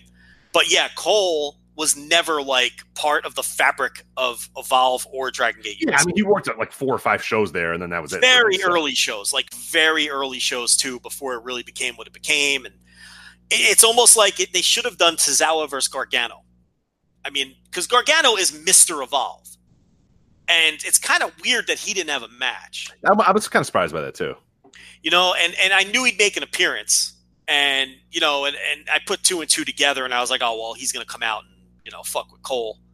And that's what they did. But yeah, it's like Cole is their biggest star now in recent months, but he really isn't part of the fabric of the history of the company. So right. That's why the match came off the way it did to you. I thought they had a very good match, but I didn't think it was as good as the 3 matches that preceded it. But it was probably the 4th best match on the show behind those 3. Not probably, it was. Yeah, right. It didn't meet my expectations. I like I said last week, I thought they really had a chance to knock it out of the park. Now, something no one's talking about. Okay, I don't know, like timing wise, like his wife was in medical danger at the time he hit the ring. Right. So, and I haven't heard anyone talk about that. And it's not like he went out there and didn't put on a good performance, because he did. But she was on the pre-show, and about 2.5 hours passed before he hit. There's no question he knew what was going on with Britt Baker when he hit the ring. So you kind of have to consider that too. He had to have that on his mind. His wife, I don't know if they're married yet, but they're going to be married. Are they married? Are they husband? I think they're just boyfriend, girlfriend right now. But okay. But I mean, either way, she's like in a hospital, and that had to be weighing on him. So, there's that factor too. So I'm not going to sit here and bury Adam Cole because he only gave me a 3.5-star match. I mean, it's fine by me. It was a good enough match anyway. And he had more important things to think about. So, I wouldn't want to go to my dopey job if my wife was. Hell no. Yeah. God, no. Are you kidding? Let alone get in a ring and have a fucking, dangerous wrestling match. Yeah, where I can get hurt too. We don't need 2 people hurt in the family. Yeah, it's. So there's that. I get it. No, that's a good point. I hadn't seen many people bring that up, and that's definitely a very good point. So. But overall, we forgot the Paul Heyman promo, which was just fucking fantastic. He goes out there and just has the crowd in the palm of his hands. Oh yeah, he's Paul Heyman, man. He's the best. Yeah, and he knows exactly what to say. And the thing about Heyman is, he's a snake oil salesman sometimes, but he genuinely a lot of times. That's all right. I like it. I want that. It's pro wrestling, man. But it's like, I think he genuinely has a soft spot for Gabe Sapolsky. And I do think that there's obviously Gabe Sapolsky has a ton of respect for him, but I do think that there's legitimate mutual respect between those two guys. And I do think he's proud of Gabe Sapolsky. Oh, for sure. I mean, yeah, his lineage, he doesn't have much lineage in wrestling. Like Gabe is that guy, which is kind of a shame because so many other great bookers of years past or great owners can speak to, guys that sort of developed under them or understudied them or learned from them or whatever. And Heyman, unfortunately, for better or for worse, doesn't really have many except for Gabe, who's like the one guy that's done it and has been probably the to me the best independent wrestling booker in this entire generation. So yeah, no, I'd be proud if I was Paul Heyman for sure. Heyman's got a lot of wrestlers that are sort of his branch. Yes, right. Absolutely. Yeah, careers that he made and guys that he helped and things like that. But you're right, and it's like he said, he's like, hey man, it's like no one told me to be here. I wanted to be here. That was the essence of his promo, and in that building too. Being there in that building where obviously the ECW arena which looks very different now and is essentially, it's not even really the same building anymore. It's just the same location. It's not the same. I know you've never been there, but it's like that old building's gone. It's been renovated multiple times. They closed it briefly. Now it's this. But really, that's a building that Paul Heyman, he made that building, whatever. Now it's this event building that, they hold all kinds of shit there outside of pro wrestling. Without ECW, that corner of Swanson and Rittner doesn't become what it is now. Oh, absolutely not. Yeah, that 23 Arena is never running anything. And it's like, and it was all full circle and symbolic with him cutting the promo in that building for Gabe Sapolsky on Gabe's crowning moment. Evolve on the net. It is a nice show and a nice moment. Absolutely. Well, I think also the moment too, and should be understated too, that like him, more assuming some power on Raw or whatnot. You don't think Paul wanted to get on there and make it known that, hey, I'm here, I'm watching these guys, I'm seeing it's doing some selling of his own self too, of saying, hey, look, I'm not that I doubt that he's not watching those shows and knows the guys that are there, but I think it's also a good way to sort of make it obvious to people watching at home and to the Evolve audience that, hey, I'm going to be running Raw, hint, hint, nudge, nudge, or whatever. And, I'm here watching this and I'm watching the next level of wrestling and all that sort of stuff. So there's a little self, as you said, he's trying to get something out of it himself too, which is fine. That's what he should do. And Paul Heyman knows what's going on. Don't think he's not intimately familiar with everyone on this show, and he knows all about Austin Theory. Believe me. Oh yeah. Because he's not a guy who's ever going to get his finger off the pulse until he's completely out of this business. Right. There's a reason he re-announced that match, because he knew what was at stake there. That too, yeah. And he's a guy who knows, the minute you stop paying attention, so he's a guy who's always going to have his finger on the pulse. And then they closed the show, of course, with Tozawa and Gargano with the "Did you enjoy the show?" bit, which you'd have to be an old school Dragon Gate USA fan to appreciate that one. And there's a little bit of a few chuckles seeing Tozawa do Shima's bit, since those guys don't like each other. Because that was Shima's old bit at the end of the shows. Did you enjoy the show? And right. Did the crowd salute. You had Tozawa doing it with Gargano, which was a nice way to close things out too. So I enjoyed the fuck out of this. I thought every single thing on this show landed, from the way they ended it, to the Heyman spot, to the production, to the matches. I have zero complaints about Evolve 131. Do you have a complaint? I don't have any complaints. Oh, no. The show rocked. When it was done, I said, man, that was the best show of this entire weekend, man. I love this show from top to bottom. This is great. And I just, the thing that made me most upset is when I clicked out of it, I was like, oh man, they're not going to be on the network again for a while. Like it's just so much easier for them to be on the network. I subscribed to it anyway. So it's nothing against somebody in live. It's just easier and sometimes cheaper for me just to have it all in the same service. Play it all. Listen,